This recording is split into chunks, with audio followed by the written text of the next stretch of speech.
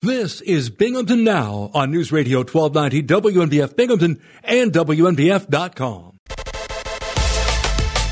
Where news breaks first. News Radio 1290 WNBF. This is News Radio 1290 WNBF News. Partly sunny today, breezy with a high near 30. Mostly clear for tonight, low around 21. Friday will be sunny and a high near 49.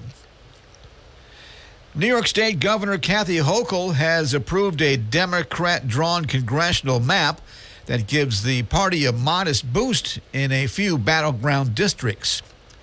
The map approved yesterday comes as the party's candidates face a heavily contested election year in which House races in the state could determine control of Congress. Lawmakers in the Democrat-dominated State House approved the mapping bill on Wednesday in both the Senate and Assembly. Hochul signed it hours later. The lines are similar to the existing congressional map and a proposal drawn by the state's bipartisan redistricting commission. Yet they appeared far from the aggressive partisan gerrymander many expected after Democrats took control of the redistricting process. According to the Broome County District Attorney, Alan Holmes of Binghamton was sentenced to a second felony offender to attempted criminal possession of a controlled substance in the third degree. On June 7, 2021, Holmes was found in possession of approximately 50 grams of fentanyl following a traffic stop in Johnson City stemming from suspected drug activity at the Knights Inn in Endwell. Holmes admitted to possession with the intent to sell. He was sentenced to 6.5 years in New York State prison, followed by 3 years of post-release supervision.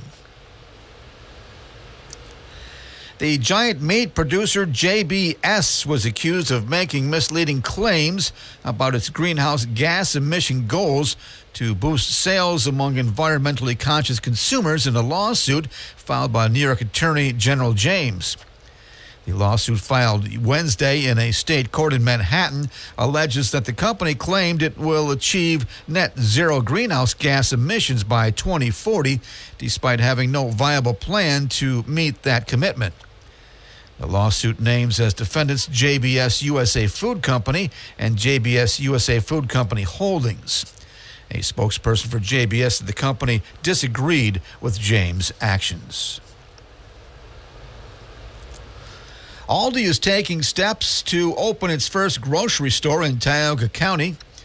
The company operates 3 units in Broome County with stores in Vestal, Johnson City, and Shenango Bridge. Aldi is proposing a store on Route 17C in the town of Owego.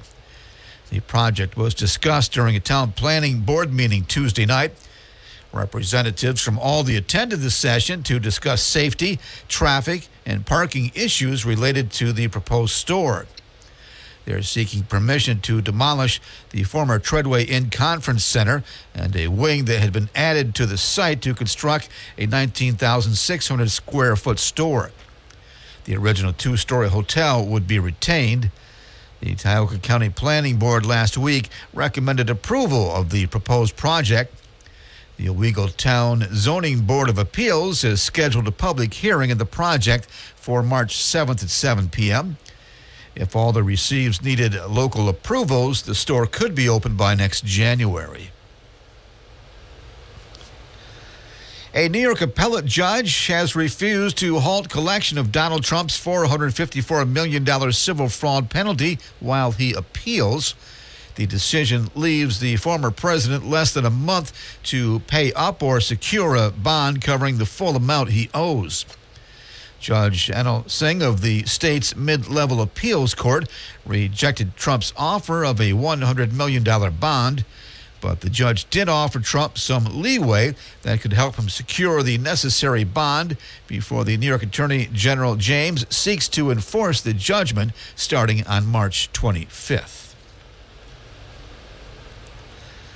A building that originally served as a supermarket in a Binghamton neighborhood is coming back to life as a banquet facility. Celebrations on Park is opening its doors this week as a venue for weddings, corporate events, and other gatherings. The 8,000 square foot facility is located at 136 Park Avenue on the city's south side. The building opened as a Harris Food Line's grocery store in 1965. It later was home to a Knights of Columbus post. The owners have spent the past 3 years working to transform the unused building into a multi-use event center. The building was acquired from the Knights of Columbus in January of 2021.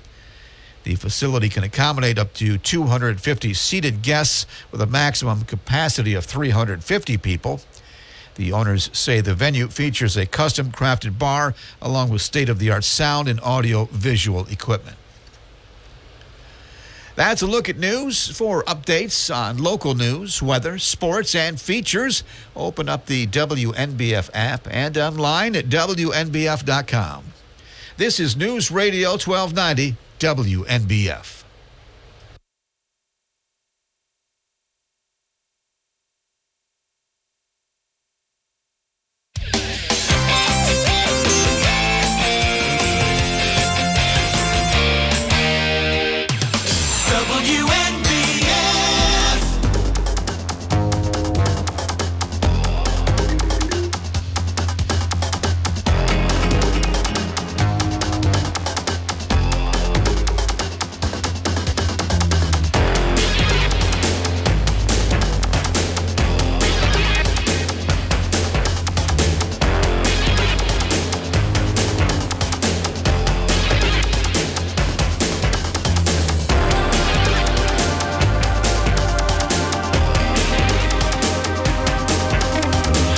Joseph, this is Binghamton Now. For Thursday, February 29th, 2024. And we welcome you to the program. We'll be taking your phone calls shortly. So if you have things to say, this would be probably a good venue. We'll be taking calls until noon on Binghamton Now, 92.1 FM, 1290 AM, and streaming at WNBF.com. Begin our program today with the ongoing saga involving Binghamton City Council. Welcome Hadassah Medovetsky, Kenya Middleton, and Rebecca Rathbell to the studio. Thank you so much for coming into our beautiful studio. Thank you. Good morning. Thank you, Bob, for having us. Isn't this an exciting time to be alive? It really is. Thank you. So let's talk. I don't even know where to begin because we've done so much coverage this week on the ruling that many people have been waiting for weeks. So I guess the biggest thing people need to know, we have been focusing on the 6th District on the south side. And at least as of last night, I believe Phil Strawn was sitting in the 6th District seat for the business meeting. Was it accurate? Yes. Okay. Yeah. He was deemed the holdover. Yes, by Justice McBride. Yeah, right. All right. And the overall ruling, of course, was that City Council was correct that the charter rules over the state statute that the mayor was ruling with. So the mayor has absolutely no authority to appoint a city council member.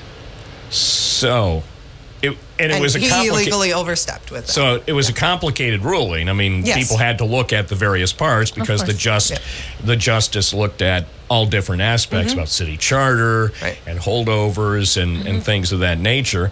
The other thing, too, that has been pointed out, the 6th District today is different than the 6th District that previously existed. It's very different. Yeah. And Rebecca Rathbell explained some of the changes. People who had been living in other districts are now part of the newly drawn 6th District. Right, the maps were redrawn at the end of 2022, and so the 6th District now includes what was previously portions of District 4 and District 5. So it's an entirely new district. There's a significant percentage of voters who were members of other districts who did come out to vote in this last election and deserve the same representation. So what happens now? Well, I want to throw in. Yes. I mean, I think it's a fun factoid that former Councilwoman Aviva Friedman was redistricted into District 6. Yeah. So there's actually multiple former council people that are physically reside without moving in District 6. And that was one of the intriguing aspects. I mean, what what occurs to me during the whole redistricting process or the way things were going, just because of the way things are now, with, I guess, a lack of real vibrant journalism, that whole process received very little coverage, public scrutiny. Right.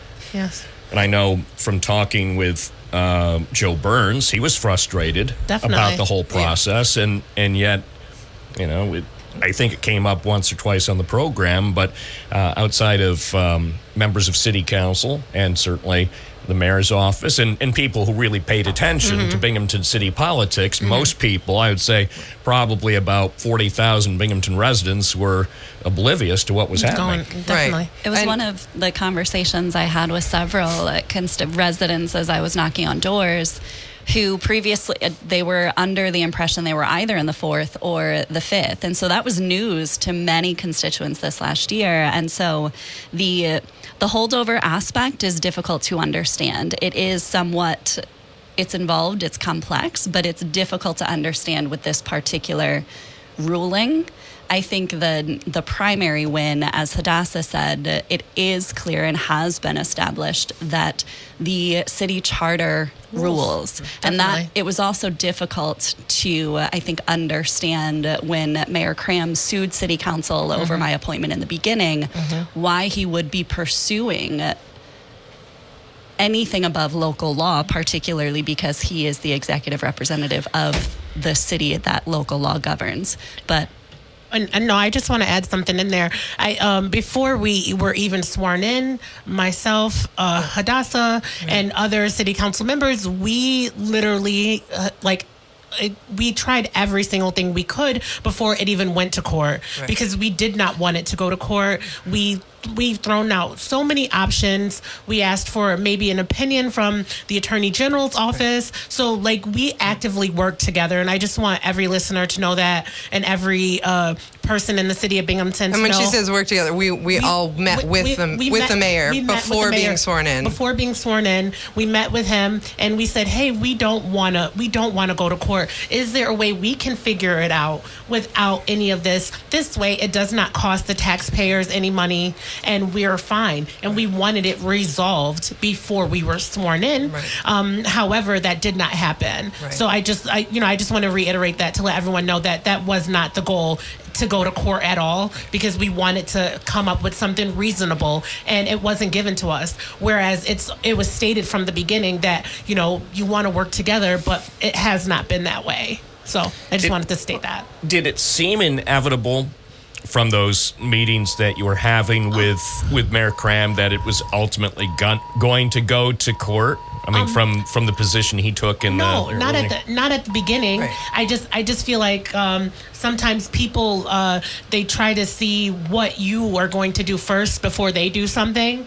And I honestly felt that was the case. We talked and we said, hey, can we come to an agreement? Okay, I'll let you know. Or this, and it was just always kind of not real answers. And we literally, every single person, we've had separate meetings because we did not want to go to court. Well, I mean, everything got triggered because it was determined internally that if there was a holdover, it was certainly very gray, and that they couldn't comfortably legally claim a holdover, which is what triggered the mayor to appoint, right? So it's interesting that in the end, the judge found differently, and I'm not going to argue with the judge. But the starting point of everything unfolding was that within City Hall, they did not feel there was legal grounds for a holdover, which meant someone needed to appoint because we didn't want to have an open seat and not have representation for the 6th. So that was the pressure. The lack of a holdover was the pressure on the mayor to appoint, right? And we cognizant of the city charter, did not believe he had the right to do that from the beginning. But we couldn't act first because of how things work, right? As an executive, the mayor can always move quicker than city council. We have to post with open meetings law, right? 24 hours of notice, get an agenda up. So we were unable to appoint first. In fact, as I recall, we received word that Phil Strawn had been sworn in, I think, at the Broome County Clerk's office at 1:30 in the afternoon. I don't think we received any advance word. I think maybe an hour or so after he was sworn in, we received a news release that had happened. And then, of course, the Democrats on City Council acted the following day, I believe Friday evening, to appoint Rebecca Rathmel to be the 6th District Representative. And I also want to explain that we weren't allowed access to council to represent our view until the Wednesday before court, right? So we had to operate on our own legal understanding of the city charter without access to an attorney until approved by the mayor and corporation council. So does that seem to you that we did quite well as people who were just reading things as lay people versus going up against somebody who had consulted with five paid attorneys and one the New York Conference of Mayors attorney. No one. So just the way it was set up, your assertion is the council Democrats were at a disadvantage over Mayor Conley. Absolutely. But I mean, our plain reading of the city charter was there. So and I mean, ultimately, it was that plain reading that stood in the ruling. So. So I think, one of the frustrations that we heard from several constituents in the 6th District as well is that they did not see it. It was an honor to serve for the last 2 months and to be at every meeting and to be at town halls and to be at neighborhood assembly. All of the 6th District meetings I've been attending for a long time, but to represent at that table. And every single week we heard, if it's so important that Phil Strawn is appointed to this role, where is he? And that was an active frustration for constituents, and that also was difficult to understand. Look, these 6 humans, this city council is special, and it was personally, I'm disappointed. Absolutely, it was and I'm sad that I won't have the opportunity to continue to serve, but I see that only temporarily. I will take that seat back in November. Yes, you will. But this city council, these 6 humans, are committed. They're engaged. They're talking to residents. They've already held town halls. They've already proposed legislation. This council has already done more in 2 months than the previous sitting city council did in a decade. So I know after the ruling came out earlier this week, the council Democrats said they would reserve the right to pursue an appeal. Have the Democrats on council made a decision about possibly appealing the ruling? I feel like right now everything is still really new and we still have time. So we are not ruling out anything. We're just thinking about all of our options at this moment. So there is no yes or no, and we don't even know at this moment. What I do know is that all of us, all 6 of us will agree on something. So that's the great thing too about us. It's just not one decision, not one person rules. We all actively think about each other, and we actively think about Rebecca too, because she's a part of this also. So, the main thing is making sure that we all agree on something, and we have not yet agreed on anything. So that's just the main thing. Once we know, everyone will know. But at the moment, our main goal is the people of Binghamton first. So that's what we were elected to do and serve people. So that is our main goal. Everything else and the process will get done, but our main goal is to serve the people of Binghamton. On yesterday's program, we had a chance to speak for a few minutes with Phil Strawn. We also had a chance to speak for a few minutes with Mayor Cram. One of the questions that came up with the mayor was, how much is all this going to cost? And obviously, I have to say the meter is still running because the bills haven't been tabulated, but he said it's going to be tens of thousands of dollars.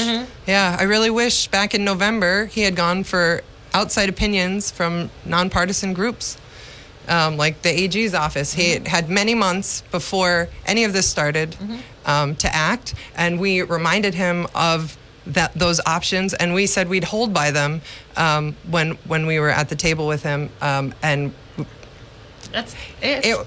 We were not allowed to go to the AG's office because Corporation Council and the mayor have to be involved in that request. And we weren't sworn in yet, and 2, even if while sworn in, we didn't have the legal right to take that option. Only they did, and they did not take it.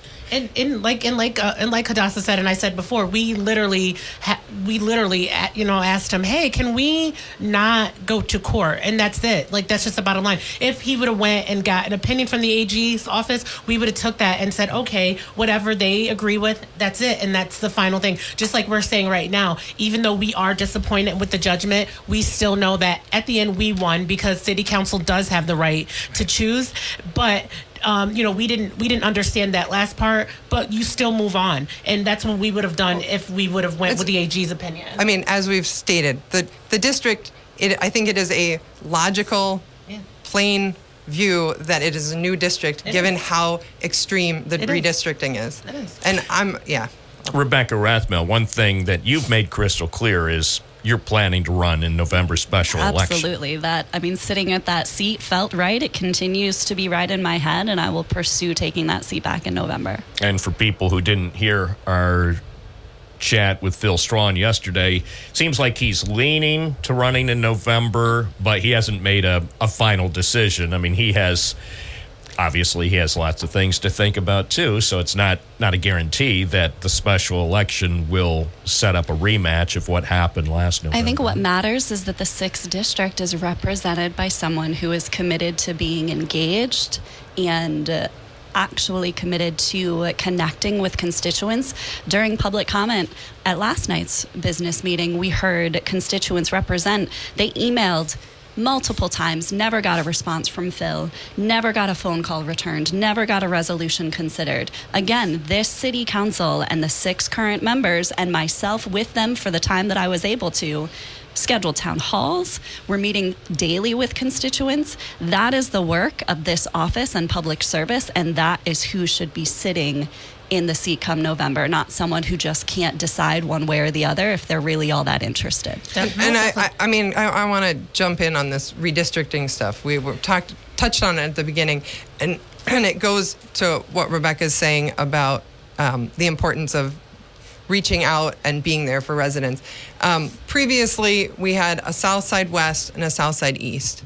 South Side West, which is my home base, right? That's my zone, is highly organized, right? We have the Southside Neighborhood Assembly is made up predominantly of people from Southside West. I love that organization. I've been involved with them for ages, even when I was a renter on the corner of Kendall and Rush, right? I've been involved with that group. They're wonderful. Southside East is not highly organized, and if That's you're listening, my home base, and if you're from Southside East, this is please get organized. We are, and we will, and we'll continue right. to. But to Hadassah's point, it's different, right? Mm-hmm. So now, Southside West, which is organized, people understand how to interact, how to get their representatives to move things forward and help them with their issues. They now have, with this redistricting, 2 city council members that they can reach out to, right? I mean, not the exact same people, but that area, right, that already was getting quite good representation historically. And Southside East now has 2 representatives, except those people are going to be chasing after a lot of the issues on Southside West. You're never going to say no to a constituent. I'm never going to say no to a constituent. I value every resident that reaches out to me. Absolutely. But you could see how the more organization could add more aid to Southside West and continue to make it challenging for people on Southside East. And we need people in city, until these lines can be put back, we need people in those seats that are going to proactively go after Southside East issues, reach out to residents, and make sure that they're getting what they deserve. Mm-hmm. Just because they're not organized, they still deserve good counsel. That's right. And everyone definitely deserves it. I mean, like I said before, and I keep saying this, Binghamton is number 3 in poverty, and we really have to work together. It does not matter if you are a Republican or Democrat. There is no reason why we should not be working together for the city of Binghamton. And I do know that about council, our city council, we're all Democrats, but we are on different spectrums of being a Democrat, and we all literally work together for that. Yeah. This is Binghamton Now. We're talking with the City Council President, Hadassah Medvedski, also the Council Majority Leader, Kenya Middleton, and Rebecca Rathmel, who was the Democratic challenger in the November election in the 6th District. One thing that I want to shift to is an urgent matter that's going to affect the people South Side East with the impending closing of the Y store 2 days from now. Yes. And I know from talking with people in that part of Binghamton, I know this is a huge thing. There's been a store there for 60 years. Yes. And so for many decades it was Giant. I believe for the last 15 years it's Wise. And then this tradition of 6 decades of having a neighborhood store there is coming to an end in about 48 hours. Yes. And so many constituents are really concerned, and I would go as far as to say scared of not being able to access food. Not so many of our residents on Southside East and that part of town rely on the opportunity to walk to that store. They don't have access to personal transportation. They can't make the multiple round trip bus options. They can't pay for a taxi. This is a huge hit to the neighborhood, and when we held the town hall 2 weeks ago, that was the constant thread from constituents. We are working to try to identify alternatives, but that store is closing this weekend. It certainly is urgent, as you presented it to be. And people gave ideas and transportation. You on BC Transit, you can only bring on 3 bags. It's a hazard if you are bringing on 3 bags, and if you have a family of 4 or 5, how can you feed a family with 3 or 4 bags on a bus trip? And it's not everyone has the luxury. I think people need to understand that. Like, I'm blessed. I can get in a car and drive to wherever I can, but other people can't do that, or they have mobility issues. I mean, right now, I know we're actively working on ways to try to fix this. My current job, I work with food insecurity, and we're thinking of ways to help as a temporary solution, but the people on the South Side deserve more, and they deserve the best. Everyone deserves the best in Binghamton, but we are actively working to get to that, to help the people on that side of town. And I always want to point out where we're able to work together, right? People don't want to just hear about fighting and arguments and disagreements. Well, and that's the thing. So too often on almost any issue these days, small issues and big issues, too often things seem to devolve into, we can't find any common ground. And let's face it, in Binghamton, we should be able to find common ground. This issue, I mean, when I got a call from a resident over at Saratoga telling me that she had heard, you broke the news that the Wise Grocery was closing, and I hadn't heard about this. I was like, what? And I was like, that can't be true, right? And so then I'm Googling it. It didn't come up. She's like, no, it was on Bob Joseph. So I searched for Bob Joseph. So your article popped. I'm like, okay, it's really happening.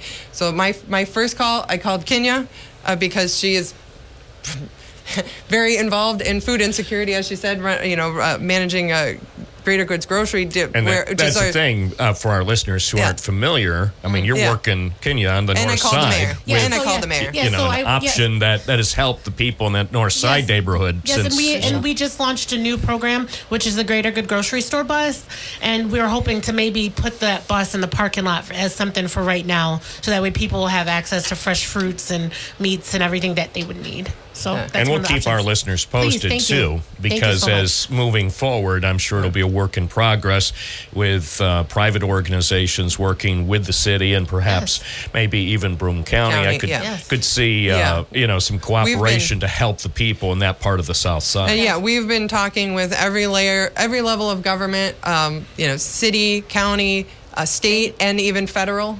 Every conversation. Anytime there's interactions between us and any level of government, the Veterans Center groundbreaking, which was another one of these great nonpartisan, bipartisan, whatever you want to call it, events, we were able to raise up, those are social interactions. Hey, what's going on with this? What can we do? How can we push things forward? We're looking at all 3 types of options. Obviously, the most ideal would to be to get another grocery store in there. I can't, promise that. I don't own that land. I can't rent that property. Well, I don't have that control. The one thing that... But that would be the ideal. The one thing that needs to be noted is the Akel family, which continues to own the property. Weiss had continued to lease the property for the last 15 years. And I've gone to their offices multiple times. They have my business card. They know they can reach out to me. And they know they can reach out to the city. We're eager if they're willing to talk to us. And the good news I've been there twice. I've invited them to the town hall as well. I mean, what occurs to me, because they have worked with so many different retailers, including Aldi. Mm-hmm. They work to bring the new Aldi in Johnson City. Mm-hmm.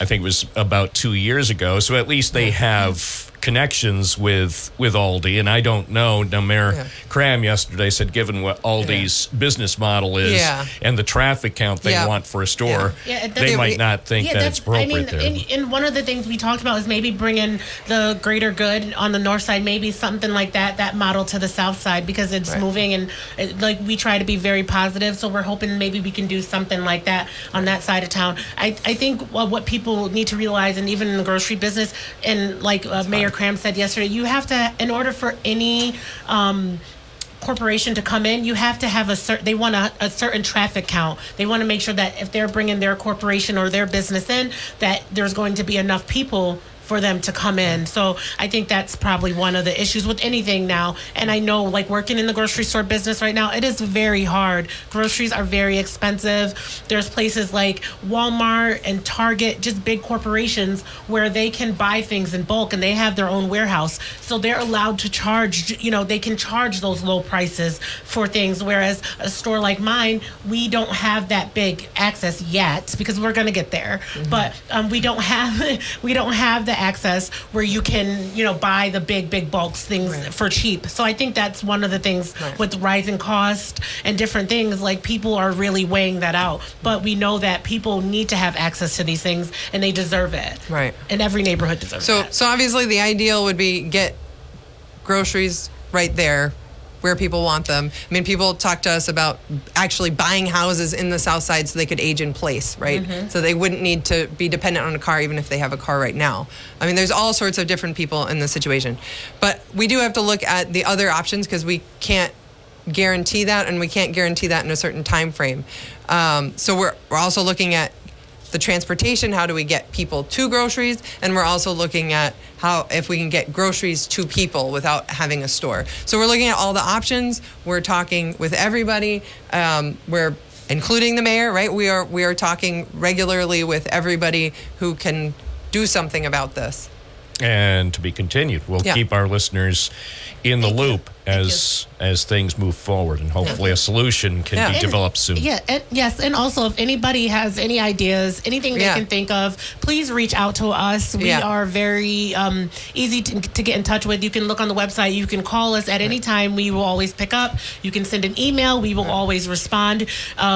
We are all better together, and this is how we all learn. So just because we represent certain districts, that doesn't make us a genius, and we don't know everything. So we're just here representing. So please reach out to us. Yeah, and if you want your comments to be read into the record, you can always email clerk@cityofbinghamton.gov. Even if you don't have transportation to come to a city council meeting, we want to keep the pressure on, especially on this issue, so that I have a binder going, and we're printing out all the ones that are mailed in. It's something that I can visually show people at different levels of government.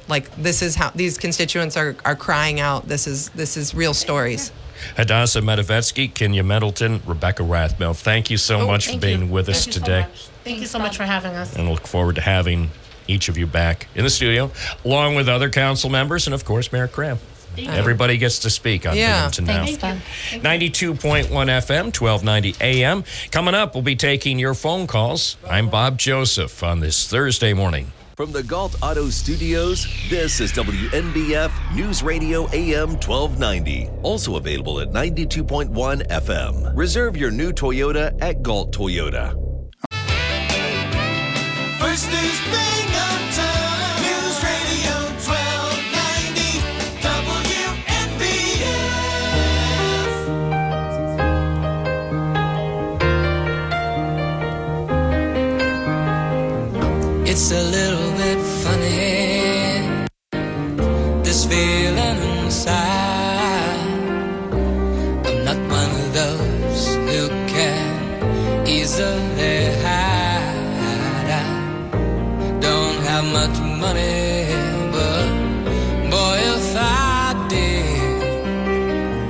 I'd buy a big house where we both could live. WNBF and WNBF.com. Good morning. It's Bob Joseph with you, and it's Thursday.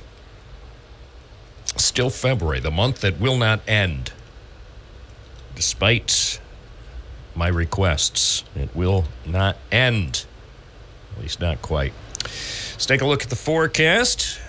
As promised, the weather has reverted to winter-like conditions. In fact, there is a snow squall warning in effect for the region.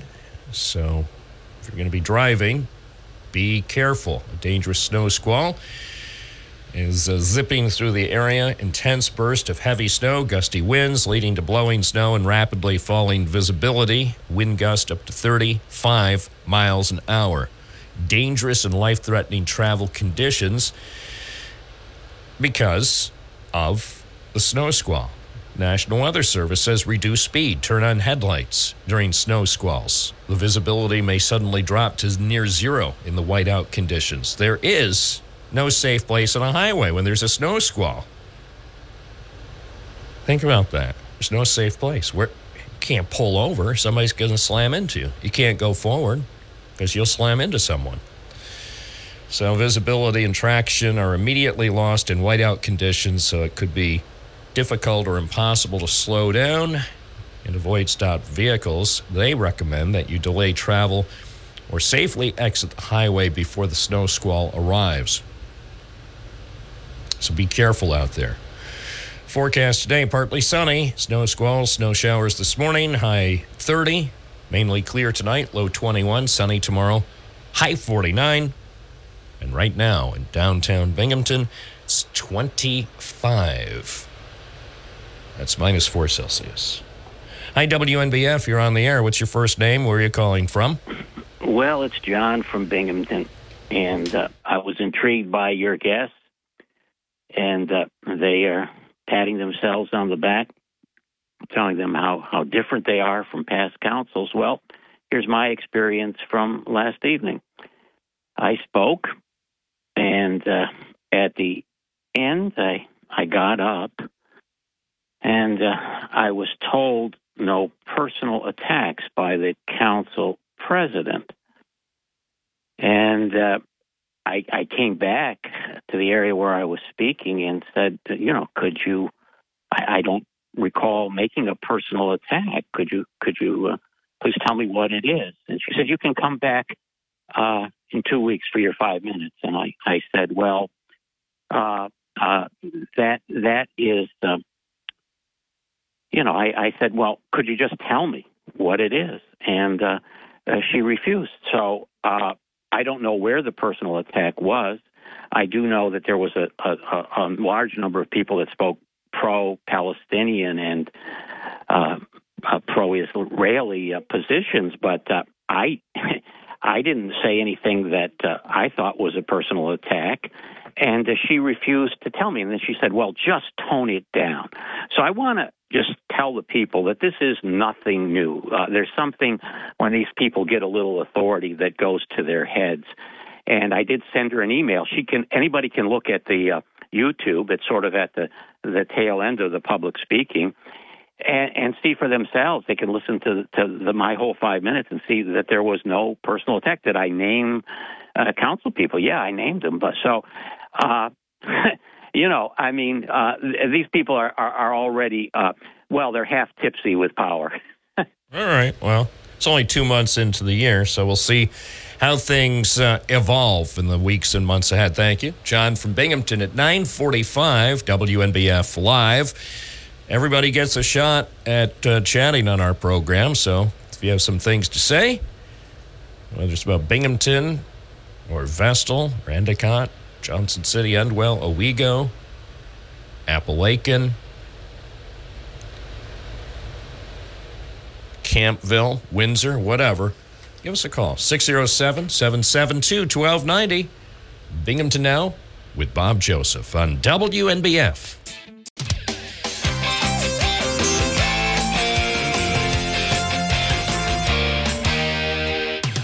WNBF.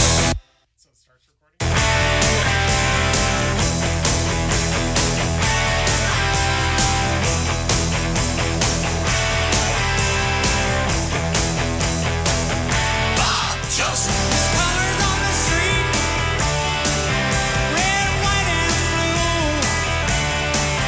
People shuffling their feet, people sleeping in their shoes. There's a warning sign on the road ahead. There's a lot of people saying we'd be better off dead. Don't feel like Satan, but I am to them. So I try to forget it any way I can. Keep on rocking the free world. WNBF Live at 9:49.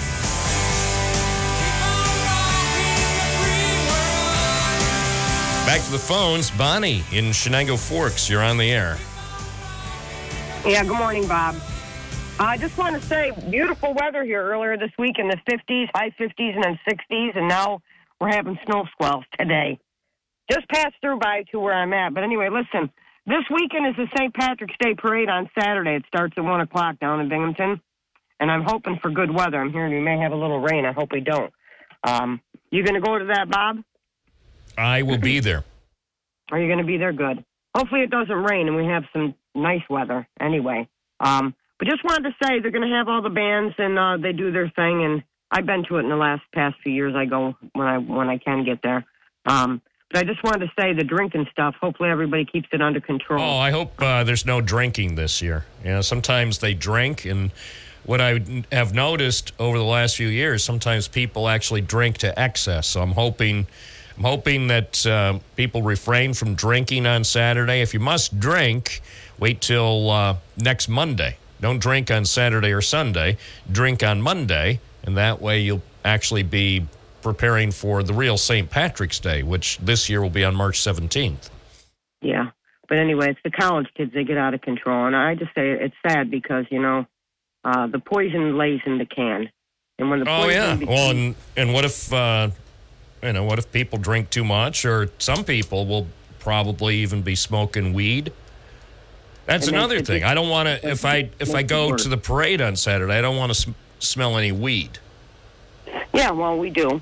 Well, I smell it when I'm driving down the street. And I know, but this year, let's just say, let's make a New Year's resolution for this year's parade. Let's try and see how it works. No weed and no drinking.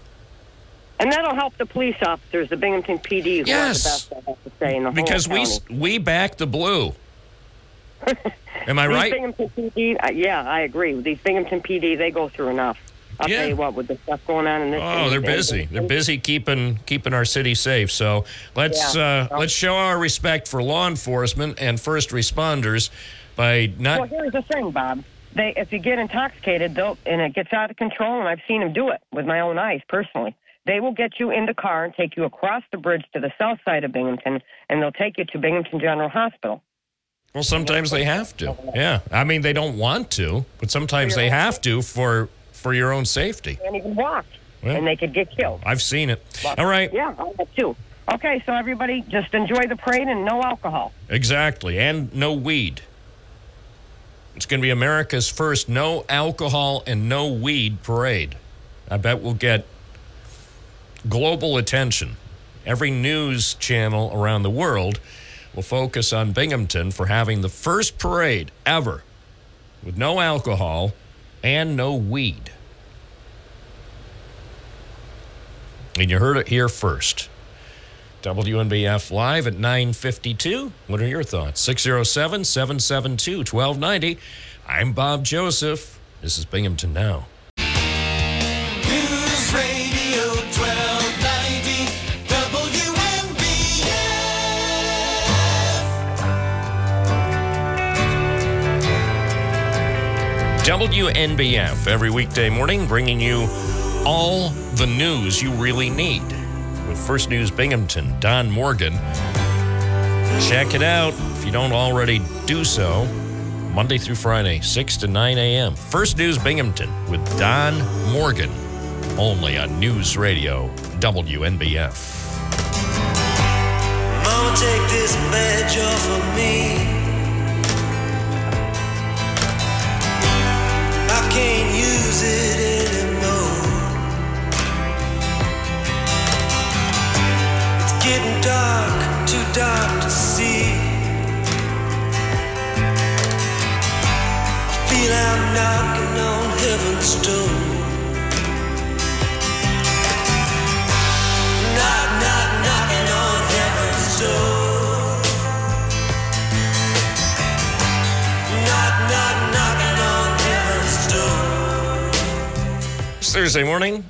Hope you're having a good time. If you're driving, watch out for the snow squalls and pay close attention to always changing conditions. SUNY New Paltz. SUNY New Paltz. I had not heard about this. There's a student event. There was a student event with Israel Defense Force soldiers at SUNY New Paltz, and it drew backlash. According to the Albany Times-Union, more than 150 people gathered outside College Terrace to protest an event featuring 3 IDF service members as guest speakers.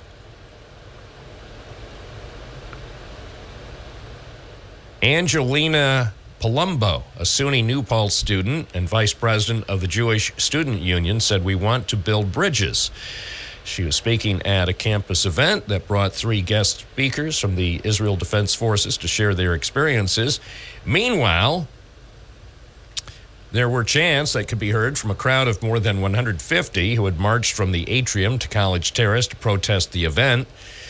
Many were calling for a ceasefire in the war in Gaza and displayed signs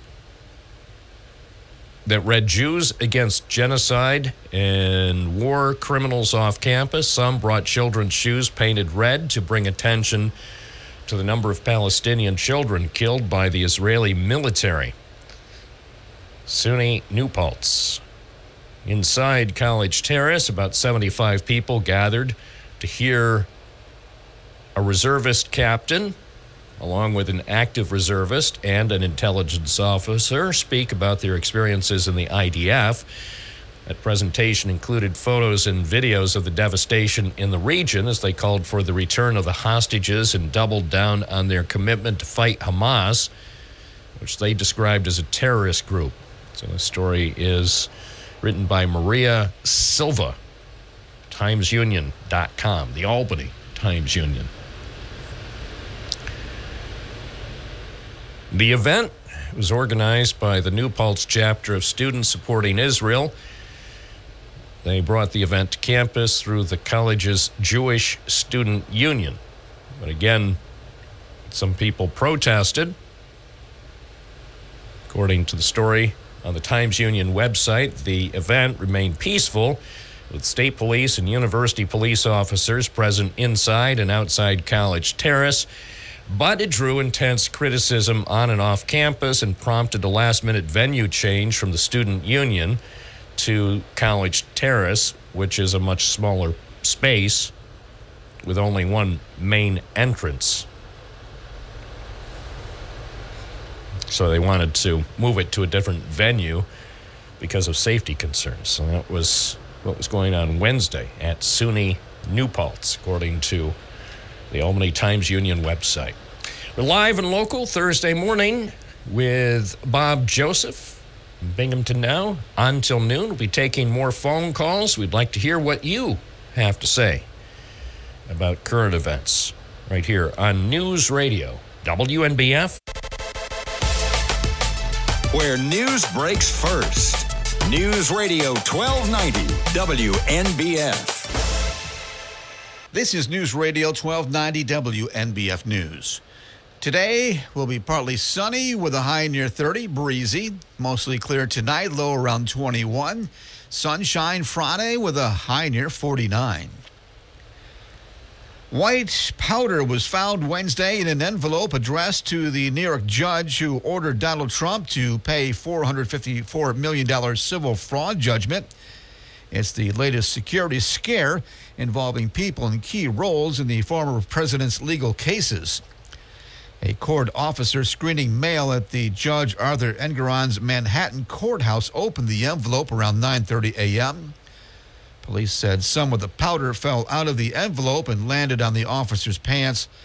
Court spokesperson Al Baker said preliminary tests were negative for hazardous substances Baker said Engeron had no exposure to the letter or the powdery substance. Aldi is taking steps to open its first grocery store in Tioga County. The company operates 3 units in Broome County with stores in Vestal, Johnson City, and Shenango Bridge. Aldi is proposing a store on Route 17C in the town of Owego. The project was discussed during a town planning board meeting on Tuesday night. Representatives from Aldi attended the session to discuss safety, traffic, and parking issues related to the proposed store. They are seeking permission to demolish the former Treadway Inn Conference Center and a wing that had been added to the site to construct a 19,600 square foot store. The original 2-story hotel would be retained. The Tioga County Planning Board last week recommended approval of the proposed project. The Owego Town Zoning Board of Appeals has scheduled a public hearing on the project for March 7th at 7 p.m. If Aldi receives the local approvals, the store could open by next January. New York Governor Kathy Hochul has approved a Democrat-drawn congressional map that gives the party a modest boost in a few battleground districts. The map, approved Wednesday, comes as the party's candidates face a heavily contested election year in which House races in the state could determine control of Congress. Lawmakers in the Democrat-dominated state House approved the mapping bill on Wednesday in both the Senate and Assembly. Hochul signed it hours later. The lines are similar to the existing congressional map and a proposal drawn by the state's bipartisan redistricting commission. Yet they appeared far from the aggressive partisan gerrymander many expected after Democrats took control of the redistricting process. According to the Broome County District Attorney, Alan Holmes of Binghamton was sentenced as a second felony offender to attempted criminal possession of a controlled substance in the 3rd degree.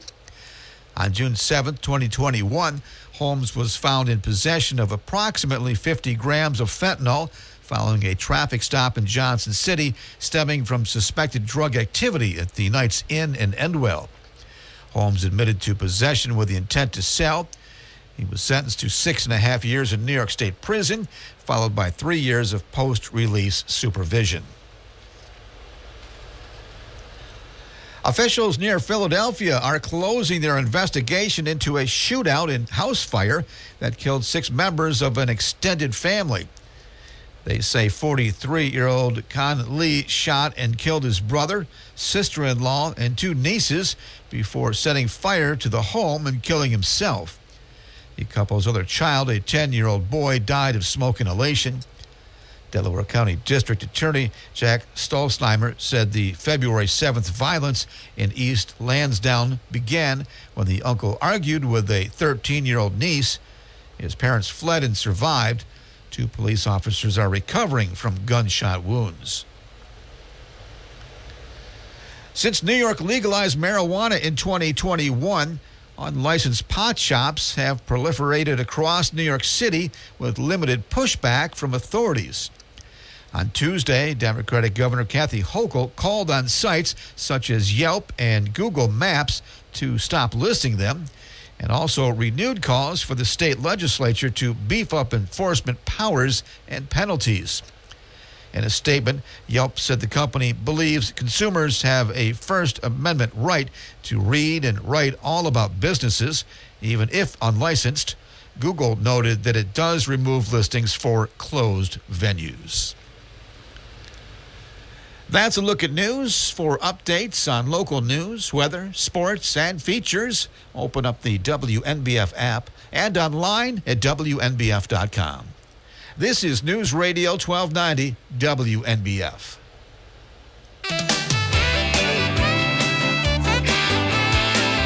News Radio 1290 WNBF.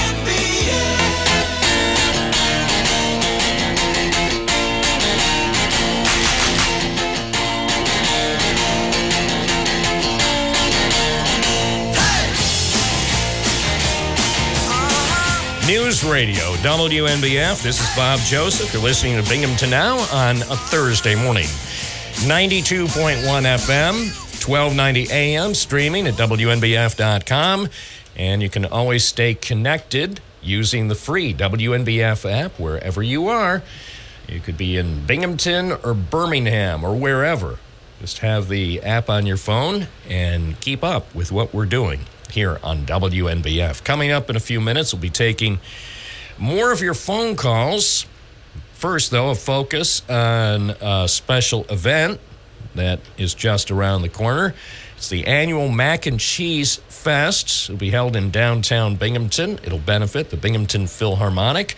And joining us now in the studio to talk about it is Dr. Julia Grella O'Connell. And welcome to WNBF. Thank you, Bob. Happy to be here. So good to have you in the studio. I think this is the first time you've been here at WNBF. It is. Yes. Welcome. Thank you. So let's talk about what is coming up on March 14th. I know more than a few people who enjoy mac and cheese. Yes. Well, so mac and cheese, right? The ultimate comfort food. And this is our 9th annual Mac and Cheese Fest to benefit the programming of the Binghamton Philharmonic. So basically the way it works is that you buy a ticket, $25 only, for all you can eat mac and cheese Thursday, March 14th from 6 to 8 p.m. And we're going to be having mac and cheese offerings from 24 local restaurants, really great ones too, ranging from traditional mac and cheese to innovative, unexpected sort of recipes. And we also have a panel of celebrity judges, including some local television personalities and radio personalities. And you think it would be anybody I would know? I do think so. Run some of those names past Okay, me. so for instance, Roy Santacruz is going to be from one of our News judges. Channel 34. Yep. We have Ziggy Hill from Fox 40. Yes. We have Bill Snyder from WSKG Classical Radio. Lauren Del Valle from WBNG's Around the Tiers. Yes. And basically, any guest will get to choose, along with these celebrity judges, which is the best mac and cheese, best in category, and basically best of show. It's a great time. Tickets always sell out, so we recommend going on our website, bingmacfest.com, and getting them while you still can. There will be basket raffles, there's a DJ, and it's just a great thing to do, especially in the middle of the winter. Oh, yeah. When we need that comfort food. Sort of, technically, if you look at the calendar, it might be the last hurrah, the last official event for winter, because the following week, spring begins, and hopefully things will warm up more consistently. Not where we get 60 or 65-degree days for 1 or 2 days a week, and then suddenly we're greeted by snow squalls and 20 degrees. Yeah, the winters are long. So my guess is that March 14th, in my mind, it's still winter. Yes, it'll feel like winter. So that'll be from 6 to 8 p.m. at the Doubletree here in downtown Binghamton. Yes, this is a new venue for us. Traditionally, it's been held at the Holiday Inn. So we've shifted the space to the Doubletree this year, so we've got lots of room and a beautiful location. Excellent. And by the way, what else is coming up with Binghamton Philharmonic Orchestra as you look ahead? So we do 3 different concert programming streams. We have a symphonic series, a pop series, and a chamber music series. And we have events in each of those categories coming up. On March 10th at the Garufi Law PC Phelps Mansion Museum series at the Phelps Mansion Museum, we have a wonderful piano and violin duo, Melissa White on violin and Pallavi Mahidara on piano. These are 2 beautiful, young, rising stars of the classical music world, and they're going to be giving an intimate duo concert. And then in April 6th, we have a symphonic concert, Roman Holiday, featuring some real audience favorites in our classical series, including Respighi's Pines of Rome and Tchaikovsky's Capriccio Italien, which is full of recognizable and delightful Italian folk music. And finally, on May the 4th, we have Other Worlds. That's the last concert in our pop series, and it is all music from superheroes and fantasy and sci-fi film and TV. A lot of fun. It's going to be an interesting couple of months coming up. A few months, anyway. And again, for people who are making plans for March 14th, get the tickets early so you avoid disappointment for the 9th Annual Mac and Cheese Fest. Again, that's Thursday, March 14th at 6 p.m. at the Doubletree in downtown Binghamton. What's the website?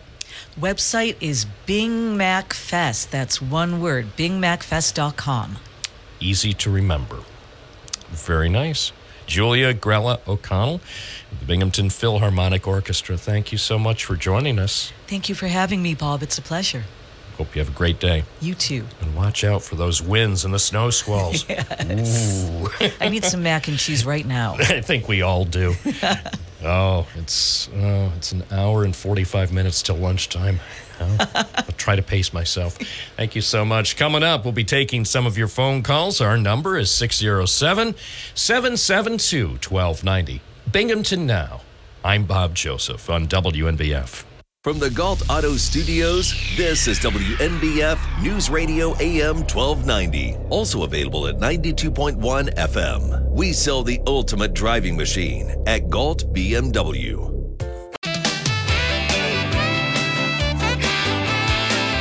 News Radio 1290 WNBF.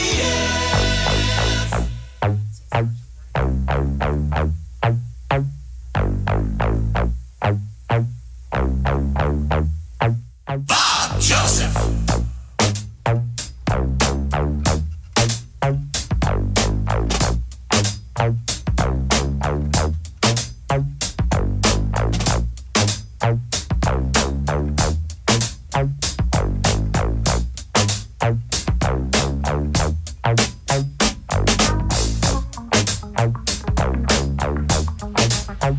WNBF at 10:19. Your Thursday morning live. Bob Joseph.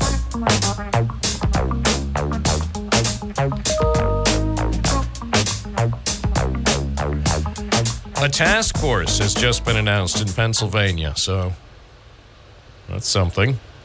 Governor Josh Shapiro today announced a task force in Pennsylvania. According to the New York Times, the task force will seek to thwart attempts to disrupt elections as well as protect voters from intimidation. The organization will include the Homeland Security Department, the Justice Department, the Pennsylvania Department of State, and multiple state agencies. Well, New York ought to do this.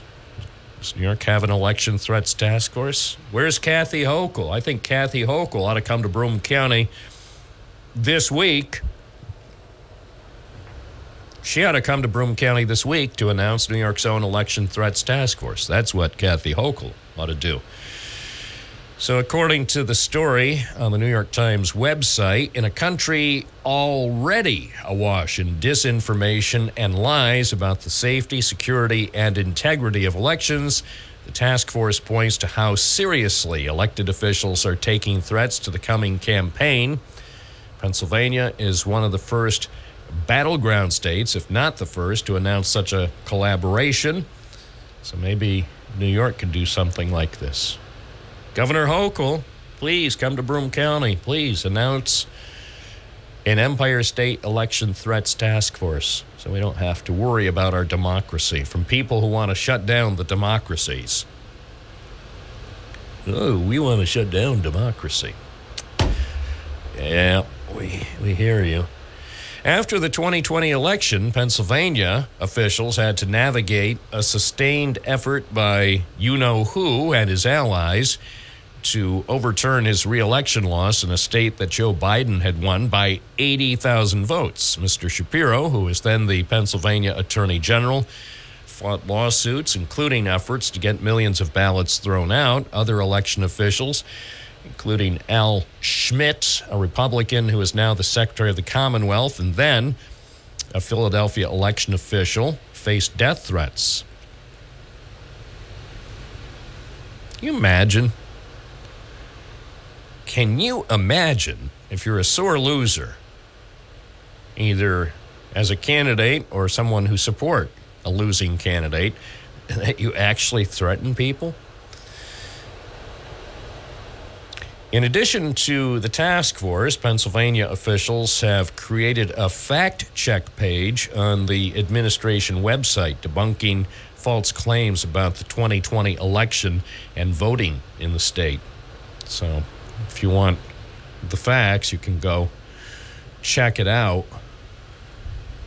at the Pennsylvania Fact Check website, although I just tried to go there and it's not loading. It says error. The server is busy now. Try again later. So apparently everybody wants to get the facts about how the 2020 election went, which is interesting because that election was held more than 3 years ago. You would think the facts by now would have emerged. All right. Well, at least somebody's trying to preserve democracy. Preserving democracy, one state at a time. This is Binghamton Now, Thursday morning, 607-772-1290. Do you think democracy should be preserved in America? Or are you sick and tired? Well, I don't think we like democracy. Let's try to do something else.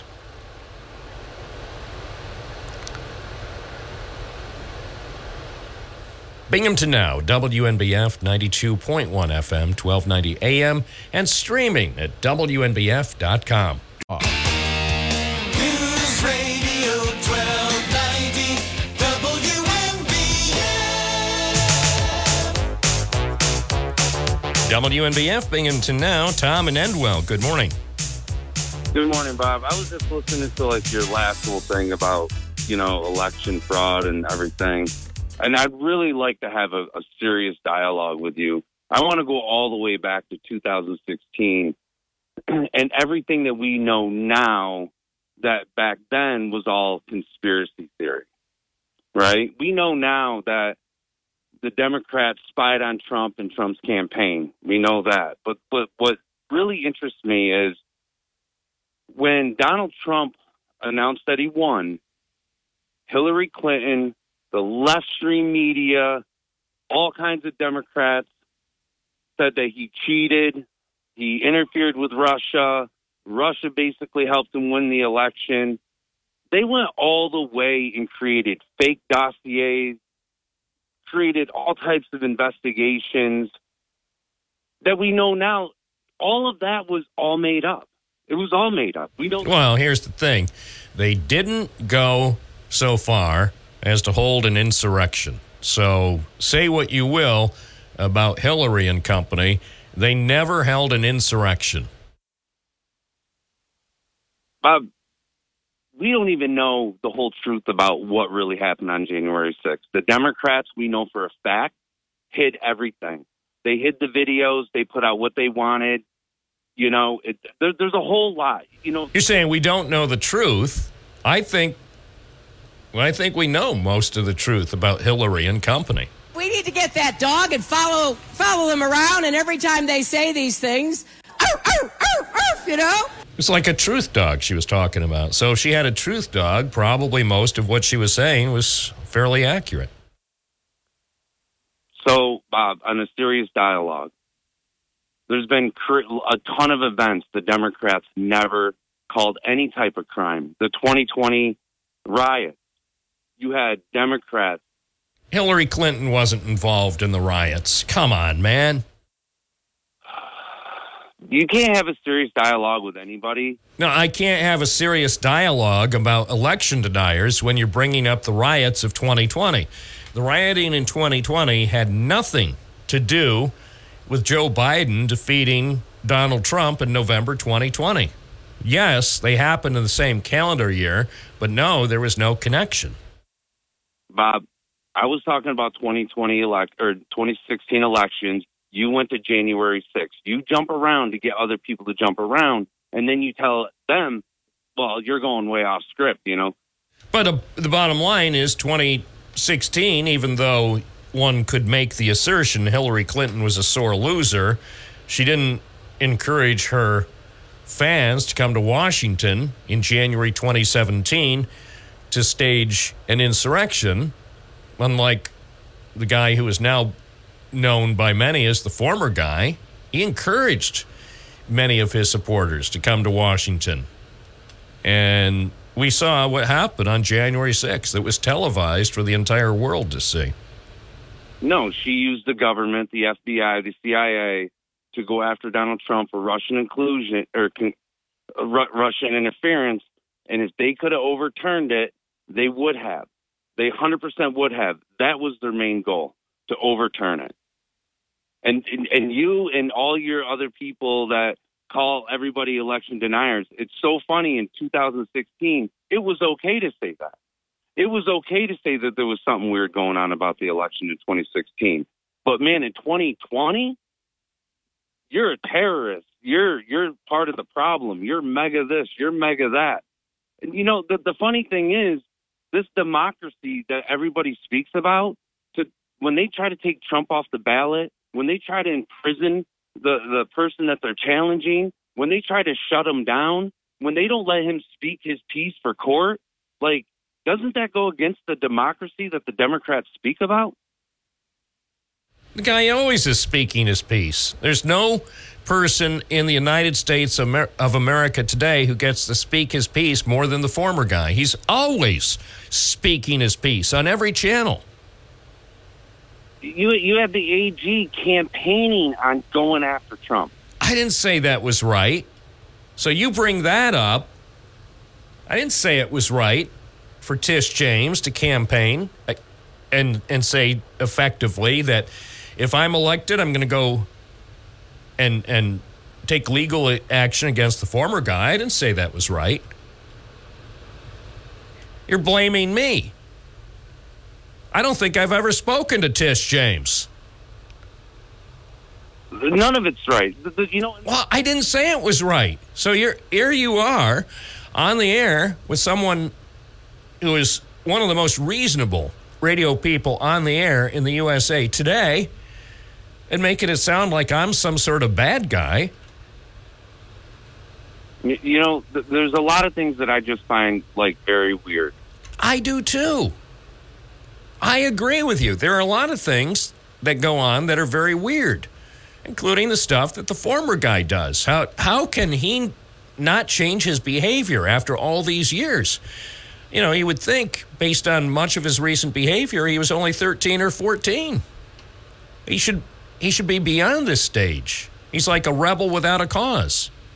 Bob, when we talk about behavior, everybody in politics loved Donald Trump. The day that he said he was going to run, they attacked him like no tomorrow, and they have not stopped. Again, he's the most unusual person of our time. We've never had a person who plays a character like the former guy. And I think that's why people are confused. What makes him tick, aside from just basically always looking out for himself? Bob, if any human being was attacked the way he was attacked and the way they attacked his youngest son, and it was all okay. They did it on The View. Nobody said it was all okay. It's not okay. You don't attack his son. Now, if you want to talk about the former guy, Junior, and the other son, you could talk about them. They're part of the business. You don't attack his younger son. He's not even 18. But you can't talk about Hunter Biden because he's a drug addict and we need to feel sorry for him. Yes, we do. He admitted. He admitted, I believe, during the closed-door testimony in Washington on Wednesday that he has dealt with his substance abuse issues, and I believe he admitted he had squandered many opportunities. So at least he's acknowledging his mistakes. But we need to walk on eggshells because he's an addict. No, we don't. You're walking on eggshells when it comes to Hunter Biden? I would say not. Every time Hunter Biden comes up, I don't see that you're showing any kind of empathy. Well, are you? Do you actually care about Hunter Biden, the person? Bob, I really don't care about Trump. I don't care about Hunter. I don't care about anything. I'm a hardcore independent voter, and I listen to both sides. I watch everything. And I find it strange that the Democrats can just launch investigations, raid any conservative, but none of that happens to a Democrat. Look at the dossier and all the signatures signed on that dossier. They all knew it was fake. Where are the investigation? Where are the raids? You know, you got Hillary's emails and documents. You got Joe Biden's documents. They all just, we're not going to charge him, but we're going to nail this guy. We're going to give these guys every excuse that we possibly can, but we're going to nail Trump right to the walls, and we're going to lock him up in court. We're going to go after him. Like, isn't that against the democracy that these Democrats speak of? Well, if he'd simply behave himself, if he behaved like a normal president, none of this would have happened. Who? The former guy. If he, during the 4 years he was in office, if he spent at least 51% of his time acting presidentially, none of this would have happened. Yes, he would still have his detractors, but he spent so much of his time on Twitter denouncing people, making fun of people with disabilities, making fun of people who weren't as fortunate as he is. So I think he brought it on himself. Like Hillary calling all conservatives deplorable? You even say that word. So I can use the word deplorable, but you notice I have never, ever on the radio said conservatives are deplorable. Maybe not that way, but you know, even with me, you were like, well, you know who they are. You know who they are. And I asked you, Bob, who are they? And you're like, you know who they are. So who are you speaking of when you say who they are? Is it a race? Are you being racist? I mean, what are you? Well, I'll say this. I'm not racist. That's one thing. And you know I'm not racist. You've listened to the program long enough to know if there's one thing that you can discern about me is I'm not racist. Well, I'm asking, when you say you know who they are they, Bob? Who are they? You know. I don't even know what you're talking about. What context you know who they are? You mean the people who spread misinformation and disinformation? Those are people who are deplorable. The people who put out completely false narratives and stories that have been refuted repeatedly. That's deplorable behavior. Like the Russia collusion? That was all disinformation. Hey, anybody who puts out disinformation is engaging in deplorable behavior. I'm not reviewing every deplorable action. I'm saying anybody who intentionally puts out disinformation or misinformation, they're all deplorable. Like Hunter's laptop. And there's another thing.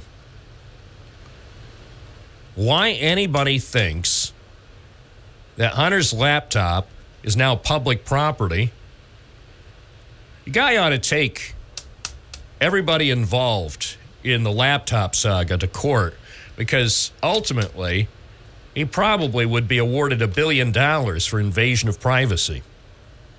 Like they did Trump multiple times? They didn't steal anything on his laptop. So, I mean, even you would have to agree.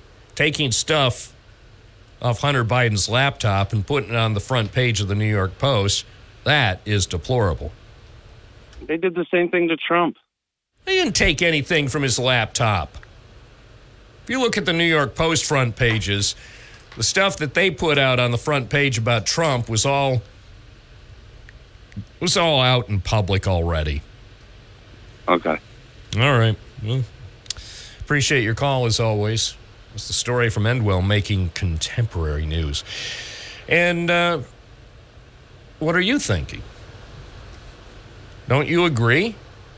People who put out misinformation and disinformation are deplorable?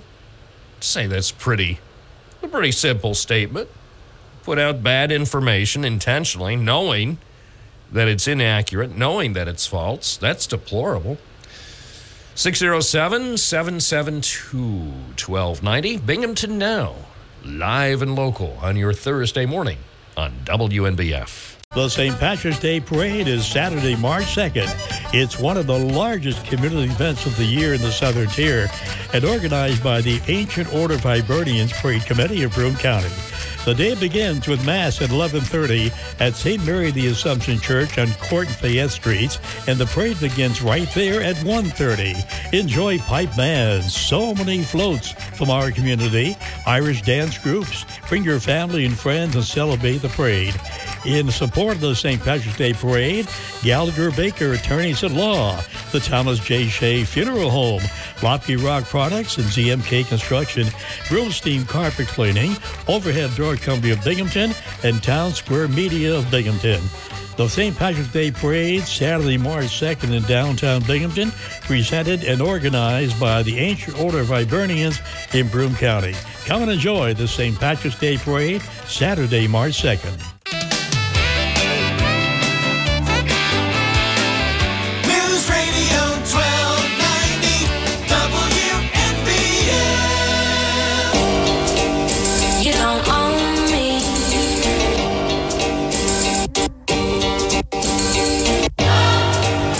You don't own me.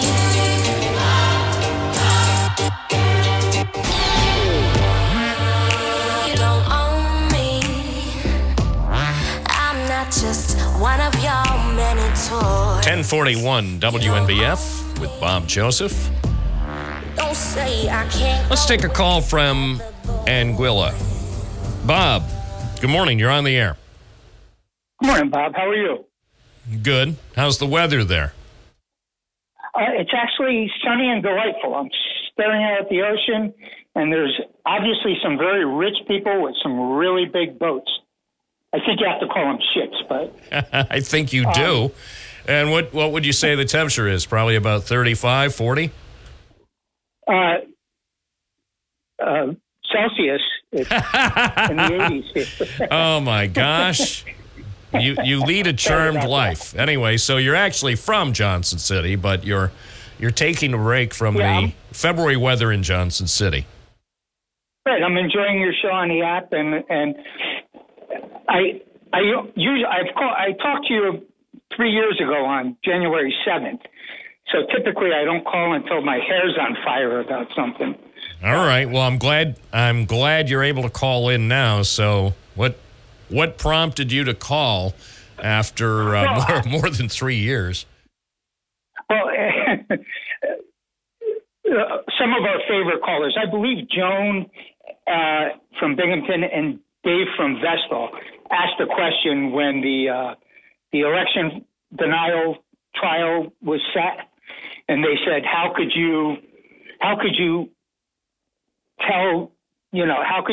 file charges against somebody against what they actually believe in their heart and mind, that he believed he won. And there was a nugget that came from the fraud trial. Don Jr., under oath, testified that on January 15th of 2021, his dad signed paperwork to reclaim conservatorship of the Trump Family Trust, which he had to sign away when he became president. So my question to Dave, Joan, Tom, whoever wants to answer this, is if he truly believed in his heart he won the election, why would he sign paperwork to take over the conservatorship of the family trust? And to quote Dave, Bob, wouldn't you agree that that would mean that every time he talks about the election being stolen, he's not telling the truth?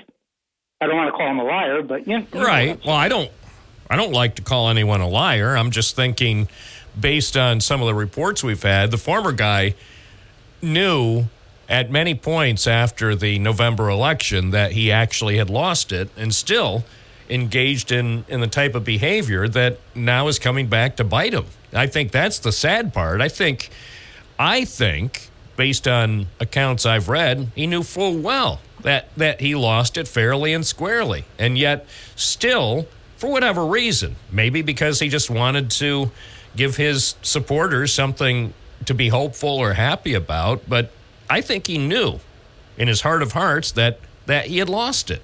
And I think whether he wanted to continue raking in money, because let's face it, his supporters continue to send him contributions, millions of dollars a month.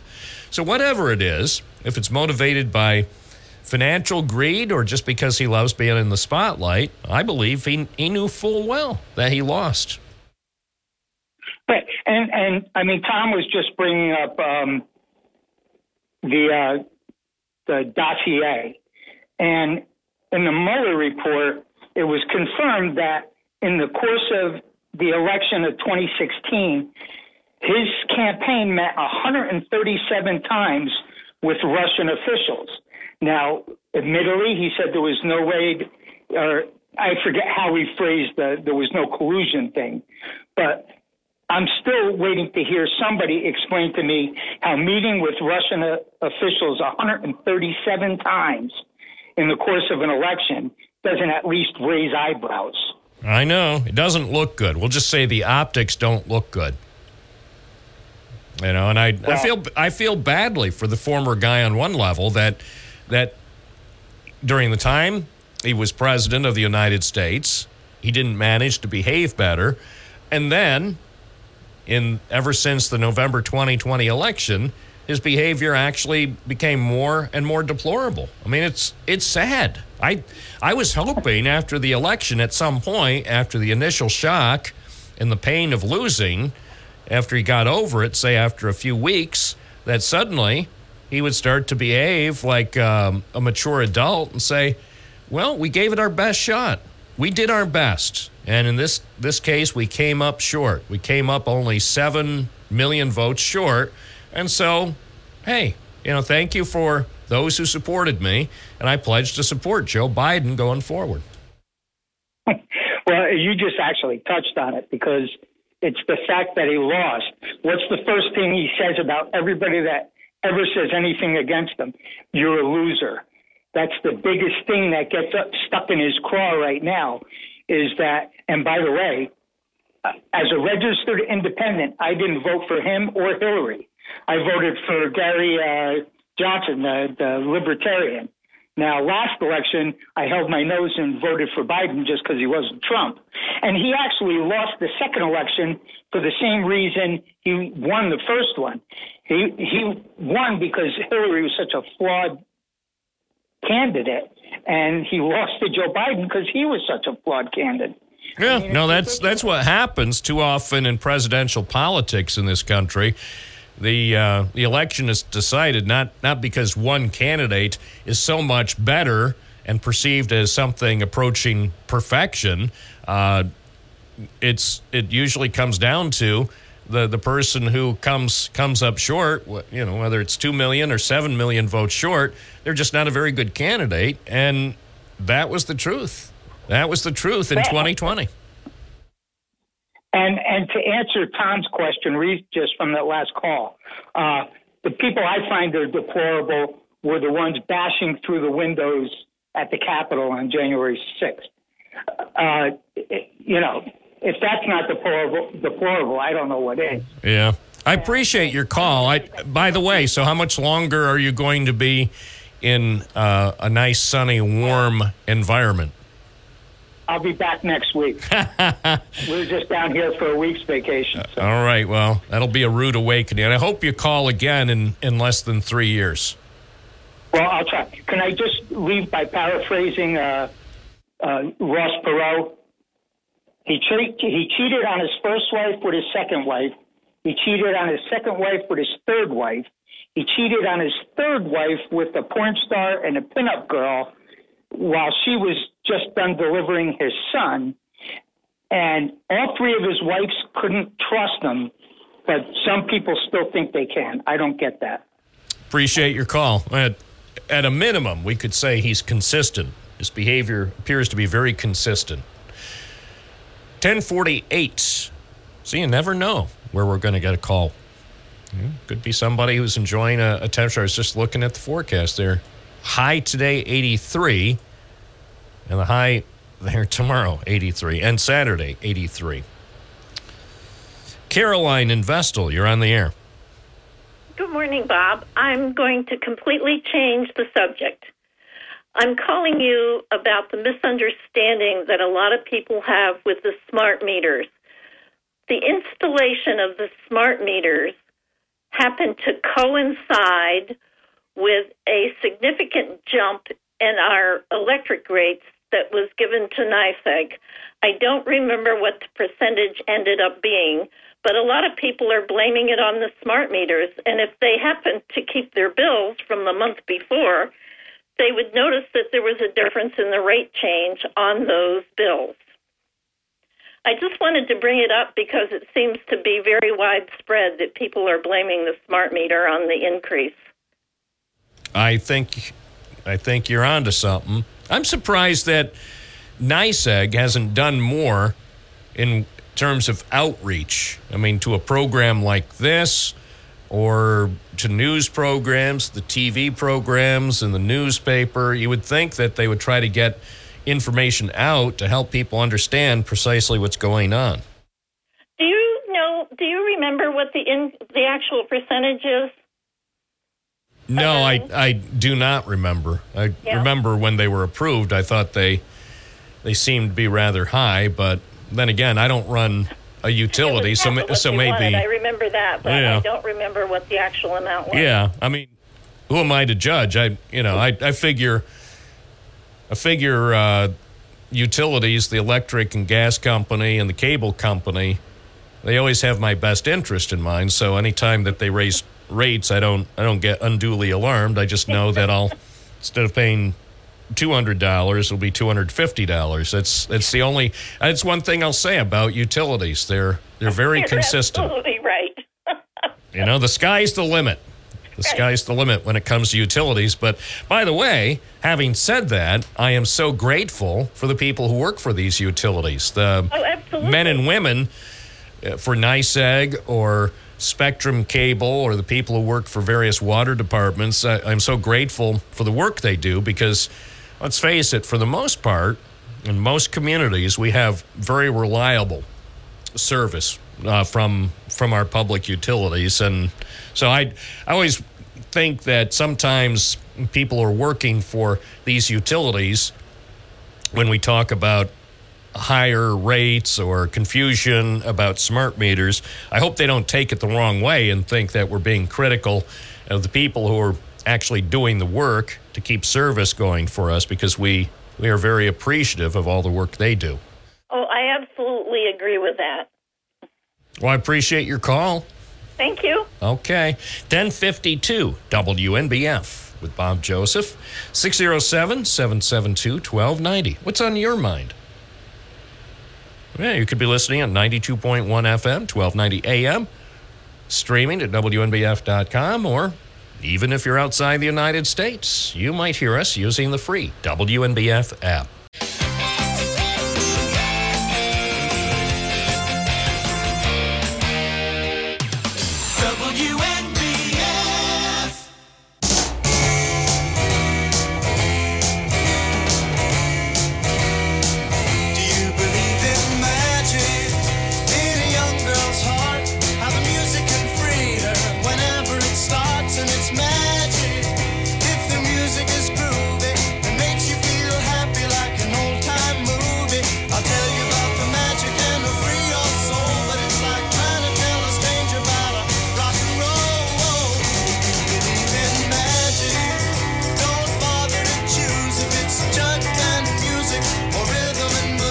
WNBF, we believe in magic.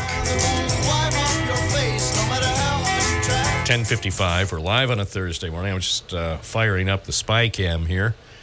And I didn't have it on earlier. I should have had it on earlier when the snow squirrels were running rampant here in downtown Binghamton. But now, here in downtown Binghamton, based on our spy cams, it looks like the sun has emerged, and at least outside the Binghamton Now Tower, everything is copacetic. They put up a new sign across the street. Did you see that? The sign people from Endicott over on the north side, the people that run their sign operation out of the North Side Fire Station in Endicott, they were putting up the new sign. I had been waiting for that sign for several weeks because I saw when they presented the plans to a Binghamton commission, I said, oh, that's nice. They're going to have a nice sign. And then they spent the last couple of days putting it up, and man, that's a nice looking sign. It's 10:56. Let's take a look at the forecast. Looks as though the snow squalls for now have passed through. Forecast from the National Weather Service, partly sunny today with a chance of a few more snow showers over the next couple of hours. High today 30, daytime snow accumulation less than a half inch, mainly clear tonight, low 21, sunny tomorrow, high 49. Cloudy Saturday with showers likely in the morning, high 48.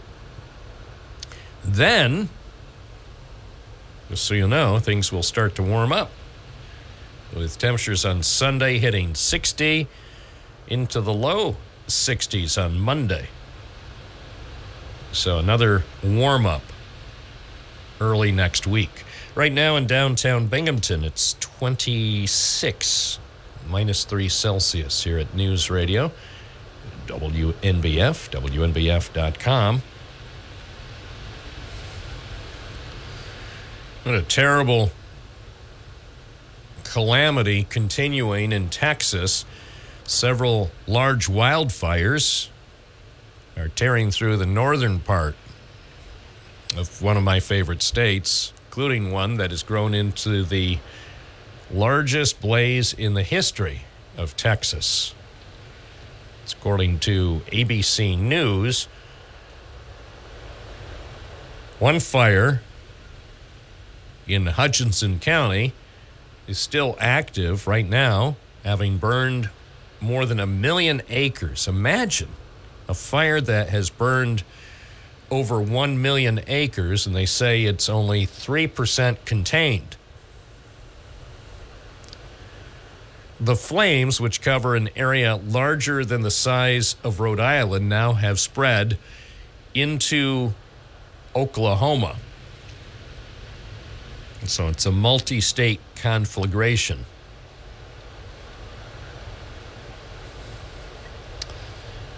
One person, spokesperson for Hutchinson County, Texas, Deidre Thomas, confirmed there was at least one wildfire-related fatality in a town called Stinnett. Stinnett.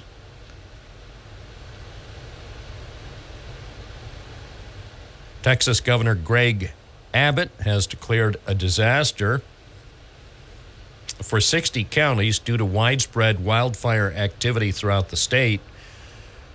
I haven't heard if New York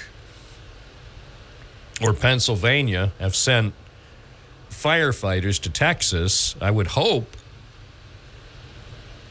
that New York State and Pennsylvania and others from the Northeast would be able to send firefighters to help get those terrible fires under control in Texas. That should be a good neighbor policy. So maybe Governor Hochul has ordered New York firefighters to provide assistance to our friends in Texas. I hope she has, because that's the right thing to do. What a terrible situation unfolding right now in the state of Texas, and now even into Oklahoma. Another hour coming right up. This is Binghamton Now. I'm Bob Joseph on Where news breaks first. News Radio 1290 WNBF. This is News Radio 1290 WNBF News. Partly sunny today, breezy with a high near 30. Mostly clear for tonight, low around 21. Friday will be sunny and a high near 49. New York State Governor Kathy Hochul has approved a Democrat-drawn congressional map that gives the party a modest boost in a few battleground districts. The map approved yesterday comes as the party's candidates face a heavily contested election year in which House races in the state could determine control of Congress. Lawmakers in the Democrat-dominated State House approved the mapping bill on Wednesday in both the Senate and Assembly. Hochul signed it hours later. The lines are similar to the existing congressional map and a proposal drawn by the state's bipartisan redistricting commission. Yet they appeared far from the aggressive partisan gerrymander many expected after Democrats took control of the redistricting process. According to the Broome County District Attorney, Alan Holmes of Binghamton was sentenced to a second felony offender to attempted criminal possession of a controlled substance in the third degree. On June 7, 2021, Holmes was found in possession of approximately 50 grams of fentanyl following a traffic stop in Johnson City stemming from suspected drug activity at the Knights Inn in Endwell. Holmes admitted to possession with the intent to sell. He was sentenced to 6.5 years in New York State prison, followed by 3 years of post-release supervision.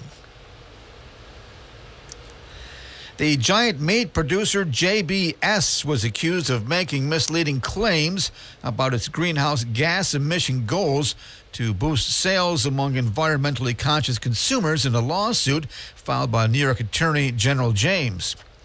The lawsuit filed Wednesday in a state court in Manhattan alleges that the company claimed it will achieve net zero greenhouse gas emissions by 2040, despite having no viable plan to meet that commitment.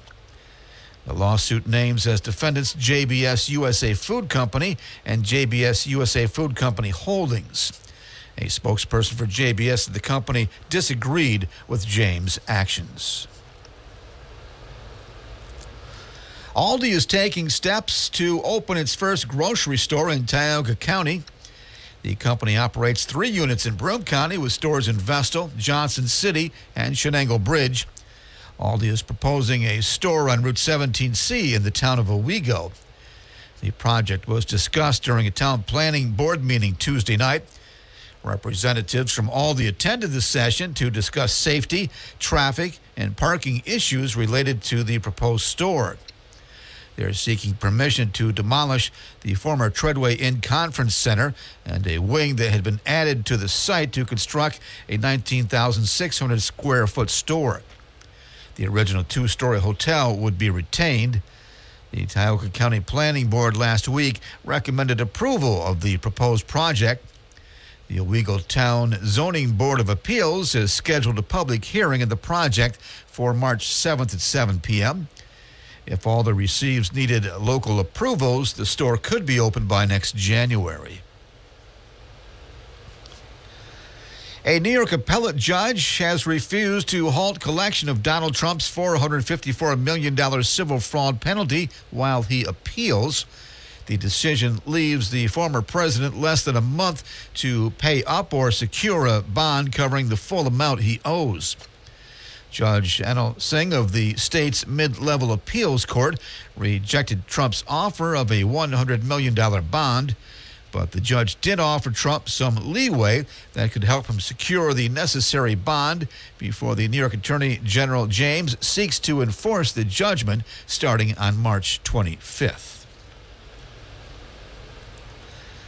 A building that originally served as a supermarket in a Binghamton neighborhood is coming back to life as a banquet facility. Celebrations on Park is opening its doors this week as a venue for weddings, corporate events, and other gatherings. The 8,000 square foot facility is located at 136 Park Avenue on the city's south side. The building opened as a Harris Food Line's grocery store in 1965. It later was home to a Knights of Columbus post. The owners have spent the past 3 years working to transform the unused building into a multi-use event center. The building was acquired from the Knights of Columbus in January of 2021. The facility can accommodate up to 250 seated guests with a maximum capacity of 350 people. The owners say the venue features a custom-crafted bar along with state-of-the-art sound and audio-visual equipment. That's a look at news. For updates on local news, weather, sports, and features, open up the WNBF app and online at WNBF.com. This is News Radio 1290 WNBF.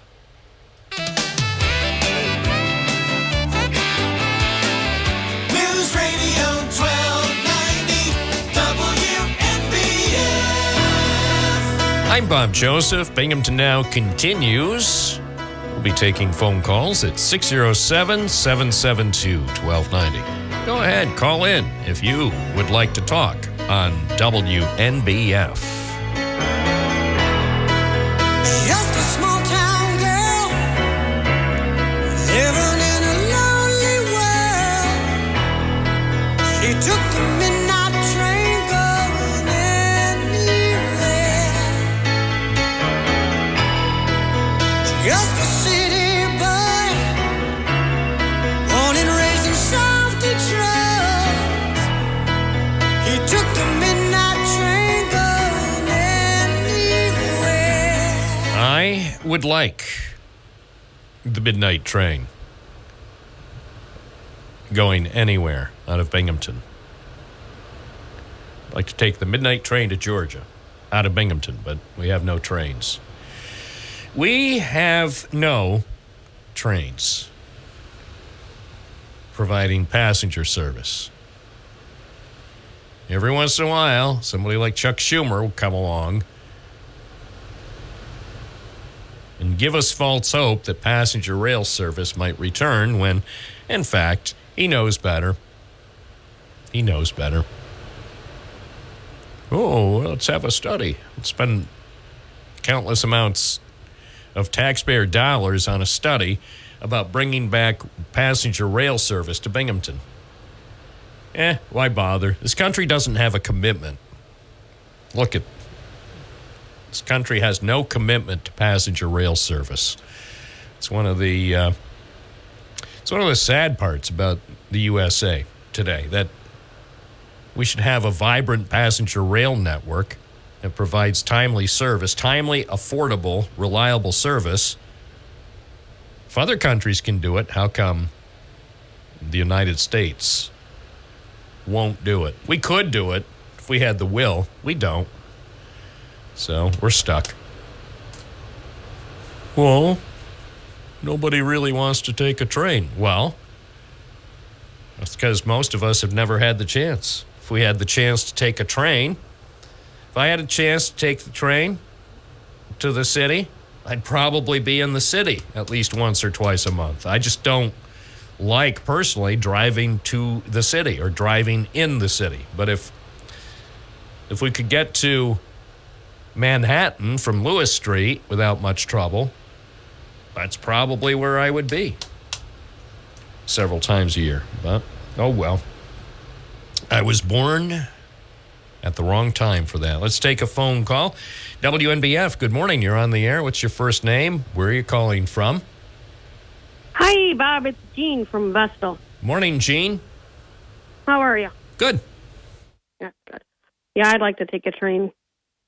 It would be neat to take a train to New York. Yeah, too bad the federal government won't provide the kind of necessary subsidies.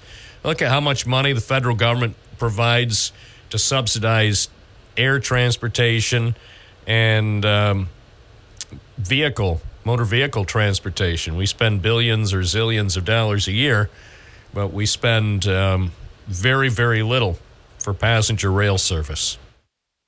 Yeah, unless you're Joe Biden, going to Washington, Absolutely. Delaware. Absolutely, because he's special.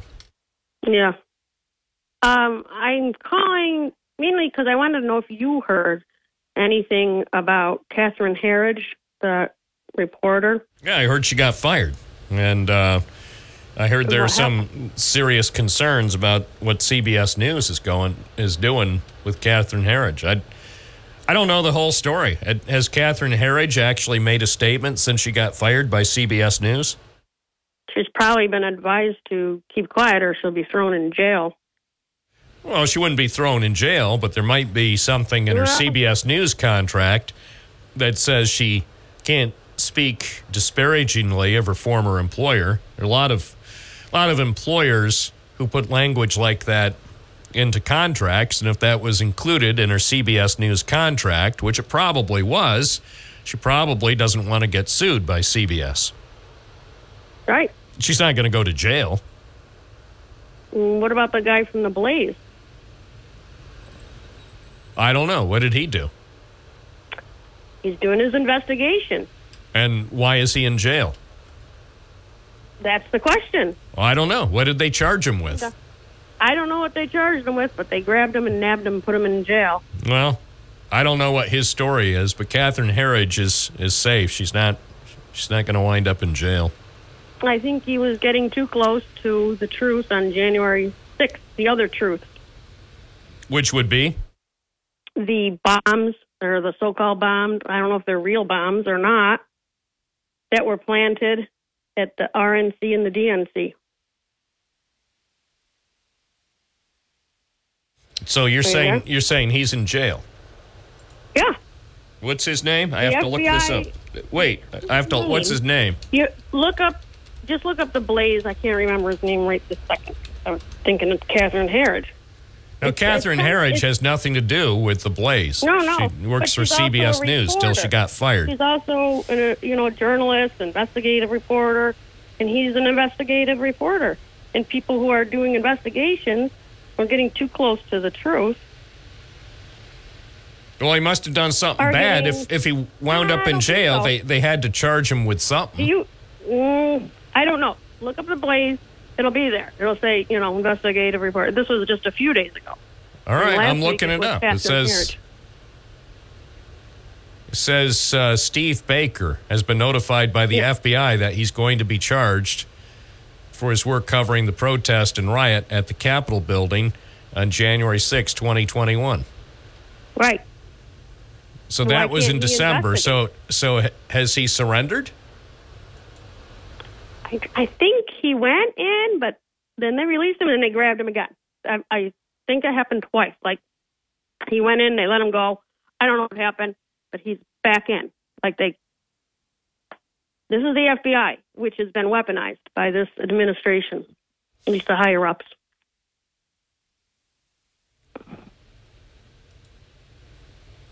I'm trying to find out. If Yeah. he's actually in jail. I mean, it's I don't, kinda scary. I don't I mean, see you gotta anything look. that I'm looking to see if he's actually in jail. You saw a picture of him in jail? I didn't see a picture of him. They don't send me pictures of people in jail. I don't see anything so far. I see nothing that says he's in jail. But you saw a story that he's in jail. Yeah, he's back arrested by the FBI. Yes, that's what I read. Could be right, could be wrong. Yeah, I don't. It's hard to investigate. I don't know. But I do believe. Let me know he's if you getting find too out close. if you find a story that says he's in jail, because I am finding no story that indicates Steve Baker's in jail. Okay, but what about Catherine Herridge? Aren't you a little nervous that people are, locking down her office and looking into her sources? Well, maybe You're a that's journalist. who knows. Don't you have confidentiality? I mean, this Right. Well, maybe this that. is like, but maybe it's true. Maybe it's not. We don't know because we haven't heard from Catherine Herridge. We've heard from some people who claim to know what's going on, but since we don't know from her, when she comes out and tells us, even if there's something in her contract with CBS News about not disparaging her former employer, it would not be disparagement if she tells the truth. And so when Catherine Herridge comes out and tells us the facts, then I can make a decision. I don't know, because the last thing I know, well, here's the New York Post story. It says it's an exclusive, New York Post, and this was posted on Tuesday afternoon. CBS News boss who signed off on firing Catherine Herridge to get free speech award.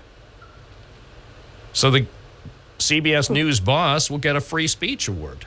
And that's a New York Post exclusive. I'm not sure what that has to do with the price of tea in Nineveh, but, whatever. but I mean, it's, kind of strange. I mean, she is reputable. Everybody, praised her for leaving Fox News to go over to CBS. And this is how they're treating a real I don't think she left. Fox. She didn't leave Yes, she Fox did. News willingly. She got fired. No, I don't think so. I think she left. Well, let me She see. left. Let She me said see what was it too says. toxic. Yep, she herself left. All right. I thought she got fired by the Fox. Mm-mm. Anyway. No. So, if Catherine Herridge wants to straighten it out, she should call into the program and explain what happened. Because I'm serious. I think she's afraid. Of what? She's afraid. Of because who? of what's happening with anybody who's trying to report anything gets stomped out. I agree with Tom. Tom from Endwell. No. 100%. No. Oh, I do.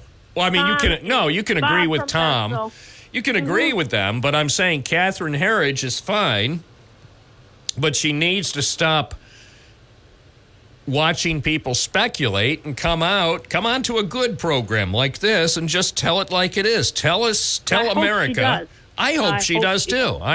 I'm tired of waiting. I want to know the truth. I do too. Okay, so stay tuned. We'll get the truth. When she calls in, I'll ask her a few questions because I'm very concerned. I am too. All right.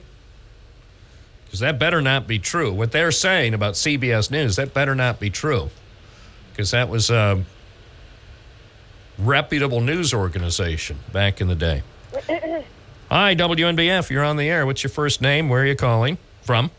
Sarah from Kirkwood. Yeah, what's going on? Just wanted to mention, if everybody doesn't know, that the Weiss over, it's down below Conklin Ave. Well, it's near Conklin Ave. It's closing down.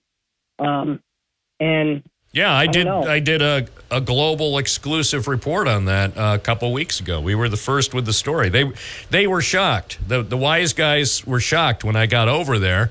They said, "How did you find out so fast?" I said, "Because that's what I do."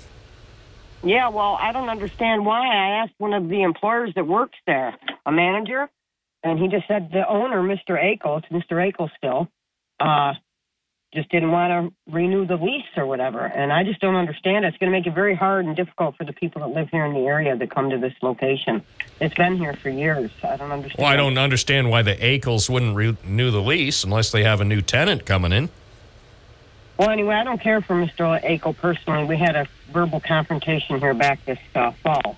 Well, you better watch out because he listens to the program. I don't care if he listens. Because Well, be nice to people. he's a good demander. Well, be nice to people. So maybe he has another business lined up. For all we know, he's got a deal lined up with Wegmans. I'm saying I want everybody to know that. I know. I ran the story a month ago. I ran the story February 1st. Wise preparing to shut down Binghamton store. So, yeah, we talked about it yesterday and today on the program with Mayor Cram and with the members of Binghamton City Council because that's terrible. That's terrible for that store at 307 Conklin Avenue to shut down. Yep. So we'll have a big party in the parking lot. I don't care if all of the stores go out of business, to be honest. So I'm going to go. I'll talk to you All later. right. I don't like. Thanks. Yeah. No, that's a darn shame that they would shut it down. But, hey, the Akels own the property, so if the lease is up, for all we know, they're going to announce at Wegmans. Can you imagine Wegmans on the south side? Now that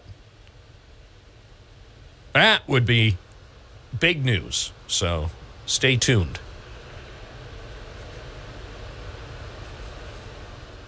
I didn't say it would happen. I said if it happens, that would be big news. So if the people who own the property at 307 Conklin Avenue didn't renew the lease, and I don't know that that's the case, to hear Wise tell it, they decided to close the store on their own, but they didn't say why they're closing, so who knows?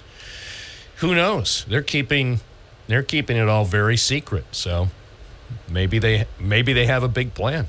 Maybe the Wise guys will do something bigger and better, for all we know. Hi, WNBF. You're on the air. What's your first name? Where are you calling from? Hi, Bob. Good morning. This is DJ. Hey, I wanted to call you and ask you to, along with myself, let's examine our situation, okay? We went from 66 degrees yesterday to 26 degrees as we speak. What is going on with this weather? The usual. This happens. It happens every winter. Oh, does it? Sure. Yeah, you're right. We get about 3 days of niceness in November, December, January because I've always I've had 3 motorcycles, and I've always ride them about 3 or 4 times a month in the freezing cold months. But anyway, what's going on? What are people talking about? There's a parade on Saturday. Where is that going to occur at, Bobby? They're going to have a parade. It'll be on Court Street. Okay. Who's the celebrating? Who's the... I'm not. I'm just going to be there. I'm not an organizer, so they'll have a parade, and I guess we talked earlier this morning. For the first time ever, people aren't going to drink, and they're not going to be smoking weed. So I think that's a step in the right direction. Okay, first of all, I dispute that argument because I'm sure I'll be stepping on broken Jack Daniels bottle of glass, and I'll be smelling skunks all over Court Street. So, because it happens every year, as they say in Puerto Rico. Hey, listen, are you going to be driving the van, the WNBF van? I don't know. I have no idea what's going to happen. I hope so. Me too.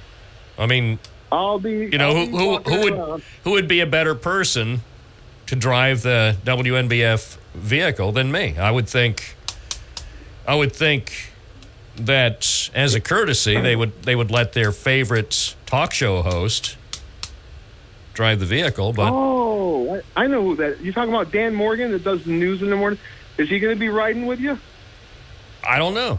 I mean, obviously, we're not going to make announcements ahead of time. I like the guy that he has the voice of the basketball voice. He says, "How about them Bearcats, huh?" Roger Neal, he'll be riding with you. How about them Bearcats, huh? They're going to be in the championship. I think the women won the other night. Did the women win the other night, Bobby? I don't know. Call Roger and ask. I don't know. I wasn't listening. Sorry, I was doing something else. Is it wrong for me to do other stuff? Well, I really enjoy your podcast. I wonder what happened to Kelly. What was Kelly's first name that had the baseball podcast, and he became the manager of the station? Was it Mark Kelly or Tom Kelly? Or no, Tom Kelly. Machine Gun Kelly. Yeah. Machine Gun Kelly. Yeah, I don't know. I think he's working for the Padres now. He was a big Padres fan. I think his dream was to go to work for San Diego. So hopefully. Appreciate your call. Thank you. It's 11:27 at WNBF Radio, 92.1 FM, 1290 AM, and streaming at WNBF.com. More calls are coming up, so if you can find a payphone that's working, call 607-772-1290. From the Galt Auto Studios, this is WNBF News Radio AM 1290. Also available at 92.1 FM. Shop Toyota, Chevy, BMW, and pre-owned at galtauto.com. It's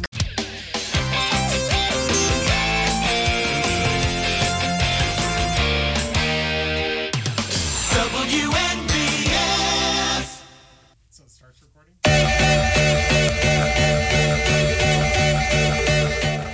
Joseph.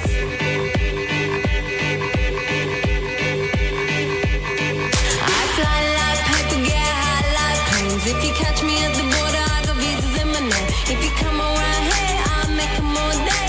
I get one down in a second if you wait. I fly like paper, get high like planes. If you catch me at the border, I got visas in my name. If you come around here, I'll make them all day. I get one down in a second if you wait. Sometimes I think sitting on trains. Every step I get to, I'm clocking that game. Everyone's a winner, we're making our fame. Bonafide hustler, making my name. Sometimes I think sitting on trains.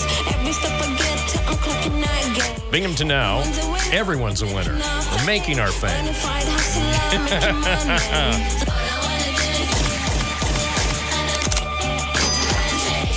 11:30 WNBF Binghamton, your quiet island.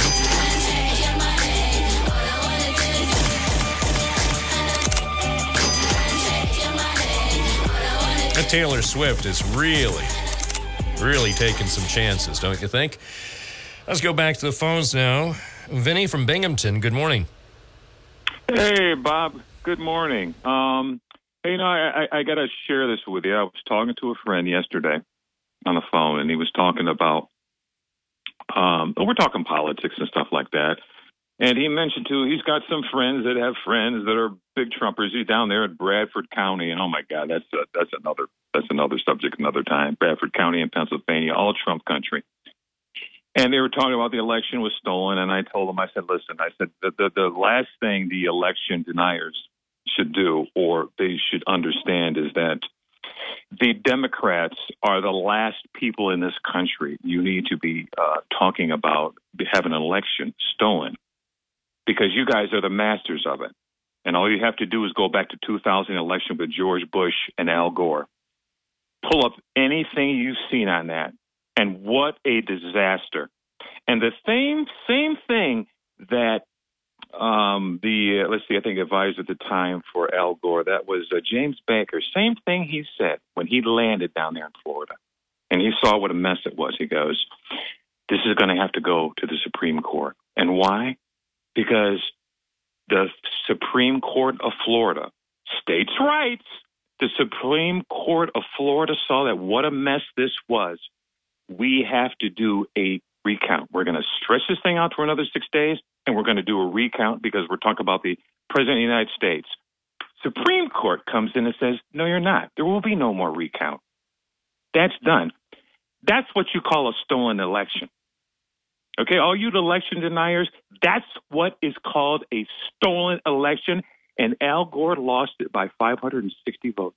So here's the question. How come Al Gore didn't call for an insurrection after that debacle where he clearly was the winner, but in the end, the grand prize went to the guy who came in second? How come he didn't propose an insurrection? Because he loves this country, and it's about the country, not about him. That was easy, Bob.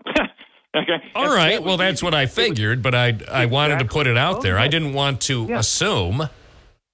So next time you hear these election deniers calling, you guys, you don't have a clue. You don't have a clue what it is. We'd have one state. That's all he had to win, 25 electoral votes. Oh, and by the way, Al Gore, although he won the popular vote by over 500,000, he lost the two most important. He lost Florida by 560 votes, and he lost the Supreme Court because them old bricks like Clarence Thomas, all them guys were the ones. They were on there then. Wow, no surprise. I mean, of course Clarence Thomas would. I mean, and Bob, that's why when we talk about term limits, we have it on the presidency, and we should have it on the Supreme Court now. We should have it on the Supreme Court. Except for Clarence Thomas. I say he should be grandfathered in, but for the rest, for the other 8 justices, I say they should be allowed to serve only 3 more years. I agree. And Clarence Thomas, though, could be like, what do they call it, Justice Emeritus. So he could stay. I mean, he still gets to vote, but he would be the one that they would allow, and they would have they could say, because now sponsorships are big, they could have a sponsorship with a major soda company, and they could call it the Cola seat in the Supreme Court, and that would help defray some of the operating costs of the Supreme Court. And Clarence Thomas, which is interesting. Clarence Thomas, to me, is a very interesting person because for the most part, during Supreme Court arguments, he just sits there. He never, I mean, virtually never. Now there have been a couple of notable exceptions, but typically he never asks questions. Whereas, if I was a Supreme Court justice, I would be always asking a few hundred questions. They would be all of my fellow justices and the attorneys and the plaintiffs and defendants and everybody would be like, get that Justice Joseph to knock it off. After about 800 questions, we all want to go home. And Clarence Thomas is just the opposite. He rarely asks a question. I think it was a front page story in the New York Times a couple years ago when Justice Thomas asked a question during a Supreme Court argument. They were wondering if he was okay. Oh, I know. Well, hey, Bob, Anita Hill. I told you about this guy. I know. That's who we ought to get on, Anita Hill. Oh, my God. Hey, Bob, I got one more prediction, too. Oh, sure. When Joe Biden wins, I shouldn't say prediction, but I hope he does this. Joe Biden wins in November, I think the first person that I would let go and replace would be Merrick Milquetoast Garland. He will be gone. All right. Well, that's probably not a bad idea. I'm gonna tell you because You know who we should replace him with? no, that I haven't decided. Well, I've just decided this is if Joe Biden asked me who I would recommend be nominated for that important position, I would say Tish James. Interesting. That's interesting. Hey, you know what? Get this. I heard this on some of the stations I listen to. Harris, Supreme Court. Yes, that's a good choice, too. So 2 things. Yes, Tish James, because Merrick Garland, obviously, he probably wants to write a book by now. So when he needs to be let go, and then Tish James, and then Kamala Harris for the Supremes, I'd say that's a win-win. Yeah. All right. I think that's my prediction. I'll have to get on the phone with Joe. Thanks. Well, you never know. Life is strange. And the thing about Tish James, the question is, would she accept? If Joe Biden said, hey, I have this idea, don't answer right away. I'm just going to run this by you. You don't have to let me know right now, but take a couple days to think about it. Would you like to replace Merrick Garland? And Tish James would probably say, I'm having so much success here as New York State Attorney General. Let me get back to you. I appreciate the offer, but why don't you give me a week to consider the pros and cons? Now that would be extremely interesting. Hi, WNBF. You're on the air. What's your first name? Where are you calling from? Hey, Bob. Robin Fort Crane. Hey, what's up? Oh, not much. I was just listening to you and Vinny talk there, and the one thing that he still doesn't get, this is not a left-right partisan Republican-Democrat thing. This is the uniparty that took George W. Bush, and that they only had to take George Bush to put him in there because of his daddy's pledge of a New World Order. He was selected for that. So it's the uniparty. It's the party of perpetual war. And that's who's in charge now. And, I mean, the other thing was that Jake Sullivan character. It just came out. Can't remember where I saw that. It was Frank's Speech. Yeah, I believe it was Frank's Speech or LindellTV.com. And it was Jake Sullivan there. He ordered that letter that said that Hunter's laptop was Russian disinformation with those 55 intelligence agents signed, even though they knew the laptop was real because the FBI had it for over a year. And anyone can see the real crimes on it. Right, but why did they release stuff that was on his laptop to the New York Post? It's evidence of crimes. Right, so if it's potential evidence of alleged crimes, why does that stuff wind up on the front page of the New York Post? Well, because somebody has to talk about it, because the New York Times and the Washington Post are absolute garbage when it comes to actual news. It's all propaganda. Well, they're trying. But I don't think invading the privacy of Hunter Biden was the way to go about it. Well, I don't think recording yourself doing crimes like snorting coke off of hookers and, underage girls and all that, that's not a good thing to videotape if you're into that sort of crazy stuff, Well, that's what they call poor choices, but it should never have been released publicly. Anyway, appreciate your call. It's 11:39 at WNBF. Good morning. You're on the air. What's your first name? Where are you calling from? My name is Chris, calling from Endicott. What's up today? Well, quick question. I'm surfing the internet right now. Where and when did Trump call for an insurrection? That's the hard part I'm having with this whole thing. I can't see that anywhere where he called for an insurrection. Yet everyone throws that around as if it's an actual fact. And it's not. I can't find it anywhere. Well, we'll determine that at trial. That's why they hold trials. And that's why ultimately, if it comes to trial, that'll be up to the government to prove beyond a reasonable doubt that based on his actions, his public actions, his statements made in public, also things he tweeted after the November 2020 election. It'll be up to the prosecutors to try to make a case and convince a jury of the former guy's peers. Yeah, I certainly caught all that. You mean the former president? But yeah, I caught all that. Yeah, my point is I haven't prejudged. I hope they call me to be on the jury. You said you haven't prejudged, or you haven't prejudged? I have not prejudged. I don't know if he's guilty of any crime. Well, I certainly don't. I don't. Yeah, I mean, let's face it. At trial, a lot of information will be introduced to the jury, most likely, including things we haven't seen yet. So I hereby volunteer to be on that jury if the case does go to trial, and I pledge to you and to all Americans that I would judge the case only based on evidence that's presented at trial, not based on previous news reports, not based on any conversations I've had on the radio, just based on what evidence would actually be presented by the prosecutors and also what information might be presented by his defense. Yeah, I don't think it'll ever get to that. Well, I don't know if it will. Lordy, I hope it does. I mean, to settle it once and for all, wouldn't it be great to have that trial going on? I think it'd be important to have it going on. But that's why I think it should, for all Americans, for his supporters and also for those who don't support him. Just get it settled once and for all. Yeah, I'd like that. I don't think. I guess the reason I say this is because I've heard it, and you said it. Well, he didn't call for an insurrection. Well, we don't know that. He was never charged with it. I'm not talking about Trump. When you said Al Gore didn't, we don't know what Gore did. Just no one made an accusation.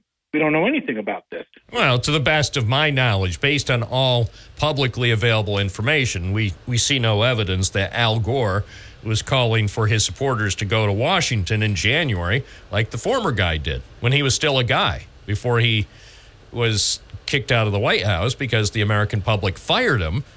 But when he was still in the White House, he was encouraging his supporters to go to Washington, and he said it would be wild. Yeah, I mean, again, I like I said, I look at that, I saw tweets and things, and I thought, so far, none of this stuff's holding any water. But well, it's not up to you or me. It's up to the 12 members of the jury. Yeah, and like I said, I doubt it'll get there. But anyway, I just wanted to clarify that because, again, too many people are calling up as if it's a fact, and it's anything but it. Oh, we're just talking opinion now. Everybody's entitled to his or her opinion, and that's all it is. I mean, in the eyes of the law, he's innocent at this point. When it comes to allegations that he tried to encourage the insurrection, nothing's been proven. It's going to be up to the government. If the government wants to proceed, we'll see what happens. And by the way, if there's a trial, it really should be televised from beginning to end. Every aspect, when he testifies, which he will, he would, if there's a trial, he would testify in his own defense. Every part of the trial ought to be televised live. It ought to be on live radio so everybody can hear the trial and decide for themselves. You're listening to Binghamton Now on WNBF.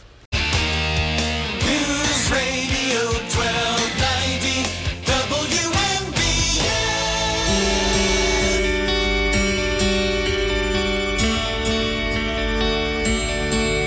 WNBF Binghamton Now, 11:45 on a Thursday. Phil from Binghamton, good morning. You're on the air. Hello, Bob. How are you today? I am doing well. How are you, Phil? I'm wonderful. I just, real quick, just want to call you out. You say you have not prejudged the insurrection. You frequently call him an insurrectionist. So how have you not prejudged him? Well, that's an opinion right now. It's not. It's not. So, yes, in my opinion, based on information that's been made public so far, it certainly would appear he's America's most notorious insurrectionist. Yes, it would appear, but going forward during a trial, I would wipe the slate clean. It'd be like a magic, what do they call it, a magic slate. So everything that I've heard would be disregarded, and then I would focus only on what's introduced at trial. Okay. Well, we've heard a lot about Biden, too, but you never called him a criminal.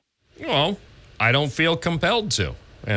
For one thing, his behavior is far, far superior than the behavior of the former guy. Maybe that's a reason why so few people regard Joe Biden as a likely criminal, whereas the former guy, his behavior sort of precedes him. Okay. I can't help it. He's responsible for his image. And let's face it, his public image over the last 50 years is not good. I just think you should make it clear that it's your opinion. Everything I say is my opinion unless it's during the news, and then in the news stories are based on the facts, but when I'm talking on the talk show, I'm offering opinions. It's not fact. And you sound like it's a fact. Well, I think most listeners realize if I opine about the former guy or the current president, it's just an opinion. And everybody realizes my opinion is meaningless in the grand scheme of things. It's just like anybody else's opinion. Okay. Yeah. I don't want people to don't switch your views based on anything I say on this program. This is just a guy who's talking with people. I'm just here. They pay me for 3 hours to answer the phone and talk with people. Okay. I just wish you wouldn't call him an insurrectionist. Well, too much of the stuff he said and tweeted made it look like he wanted to be an insurrectionist. I mean, if it comes down to trial, that'll be up to a jury of his peers. And I would love to serve on the jury, as would you. Well, yeah, but you wouldn't follow the rules. Well, I would swear in the court of law to follow the rules to the best of my ability.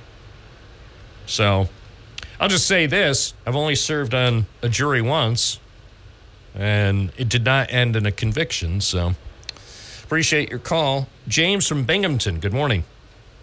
Hey, Bob, I called in because I wanted to talk about the city council thing to kind of bring it full circle because you put the work in to get all these guests on the last couple of days. But just a quick detour, we're talking about opinions and facts. And, if we want to parse out the semantics of, quote, unquote, insurrection as far as a criminal conviction is concerned, fine. But, we have facts that are undeniable, as in, Trump calling calling Raffensperger in Georgia saying, you have to find me these votes, and pressuring him. We have video showing individuals trying to compromise voting machines in Georgia, people who have since flipped in the Willis case, directly connecting Rudy Giuliani and Cheesebro and everybody else who was in his inner circle. So, it has not been proven in a court of law yet, but I find it very hard to believe that the entire fake elector scheme, which was nationwide, was happening without Trump's knowledge. I mean, if that's the case, then man, he certainly knows how to pick some incompetent people to surround himself with. Well, that much may be true, but sadly, look, I don't know anybody in politics or business in my lifetime who's managed to surround himself with so many people who wound up getting in legal hot water. Yeah. And I wanted to parse one more thing real quick. I keep forgetting his name, but earlier in the show was talking about they were crying stolen election in 2016. And no, nobody was saying stolen election. Obama himself said nobody's tampering with machines. What we're talking about is a lot of social media organizations' inability to moderate, conspiratorial content, like, say, Pizzagate, which was straight up libelous. And when you're talking about an election that was decided ultimately by 20 to 30,000 votes, yeah, that may not be insignificant, but that's not why I called. I guess I have this thing with the city council race, and I feel like it's going to turn into a year of acrimony that doesn't need to be. And my question is, and maybe you can answer this, maybe it's a matter of budget. I don't know, but why hasn't there been a runoff already? Why is this something we have to wait a year to rectify? I feel like there should be a special election as soon as humanly possible to settle it. And if there isn't, then why isn't the city council with a supermajority now working on drafting such language so that we have the means to deal with it swiftly next time this happens, which may happen because, when you're talking about districts that vote in the numbers of like hundreds and a few thousand, then this may not be the last time there's a statistical tie that requires, some rectification. Yeah, well, they should do something because you're right. There will be a next time. So I'll bring that up next time I'm talking with members of City Council. There wouldn't be consternation over it. And instead, I think a lot of productive talk, a lot of productive legislation, a lot of healing and mending of fences on opposing sides of the political spectrum in town is being like postponed because we're just going to have this thing stewing over it for the whole year, and I don't think it's good for anyone. I agree. Appreciate your call. Thanks, James. 11:52 WNBF. Everybody is calling in, which makes sense because we are Binghamton's live local radio program. Binghamton Now, weekday mornings from 9 to noon on WNBF.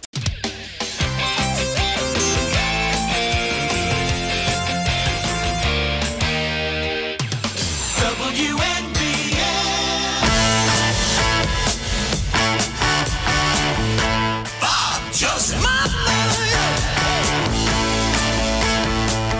11:55 WNBF Live with Bob Joseph.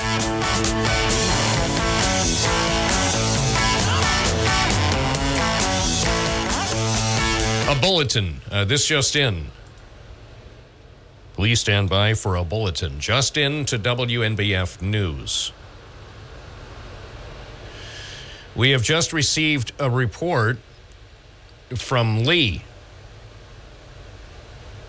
Lee, reporting robins in northern Broome County. Bob just saw 4 robins in northwest Lisle this morning in between squalls. Again, this just in, Lee has reportedly seen 6 robins in northwest Lisle. Stand by for additional developments. Kelly in Harpersville, you're on the air. Oh, that's good the robins are here, but the worms aren't out of the ground yet, though. So they don't have much feed. So keep the bird seed out for probably another week or so. Anyway, no, I just wanted to talk about that lady that called in regards to the Weiss Market on Conklin Ave. Akel still owns that. He owns all the Weisses. Right, the Akel family. It's their, they own the real estate, so I'm hoping I just thought about this to put in housing there. I heard something about it. Somebody was talking about it because I was down that way the other day that works in that store. And don't go down there because there's nothing left in there. The shelves are bare. Well, they could put housing in it, and they could call it the Giant Lofts. Well, because there's a dire need for housing. I know, especially right there at 307 Conklin Avenue. Affordable housing. Yeah, I think that would be a wonderful thing, but we'll see what he does. And then they could say, when people wanted to know about where you lived, you'd go, see me at the Giant Lofts, right? Yeah, when he used to be the Giant. Yeah, you see it's a win-win. So America would win. Thank you very much. We're here working every morning, solving America's problems on live radio. I'm Bob Joseph. Thanks for everybody who called and all who listened. We'll be back tomorrow morning right here on News Radio WNBF. This is News Radio 1290 AM, WNBF Binghamton. Now on 92.1 FM, W221 EJ Binghamton, a town square.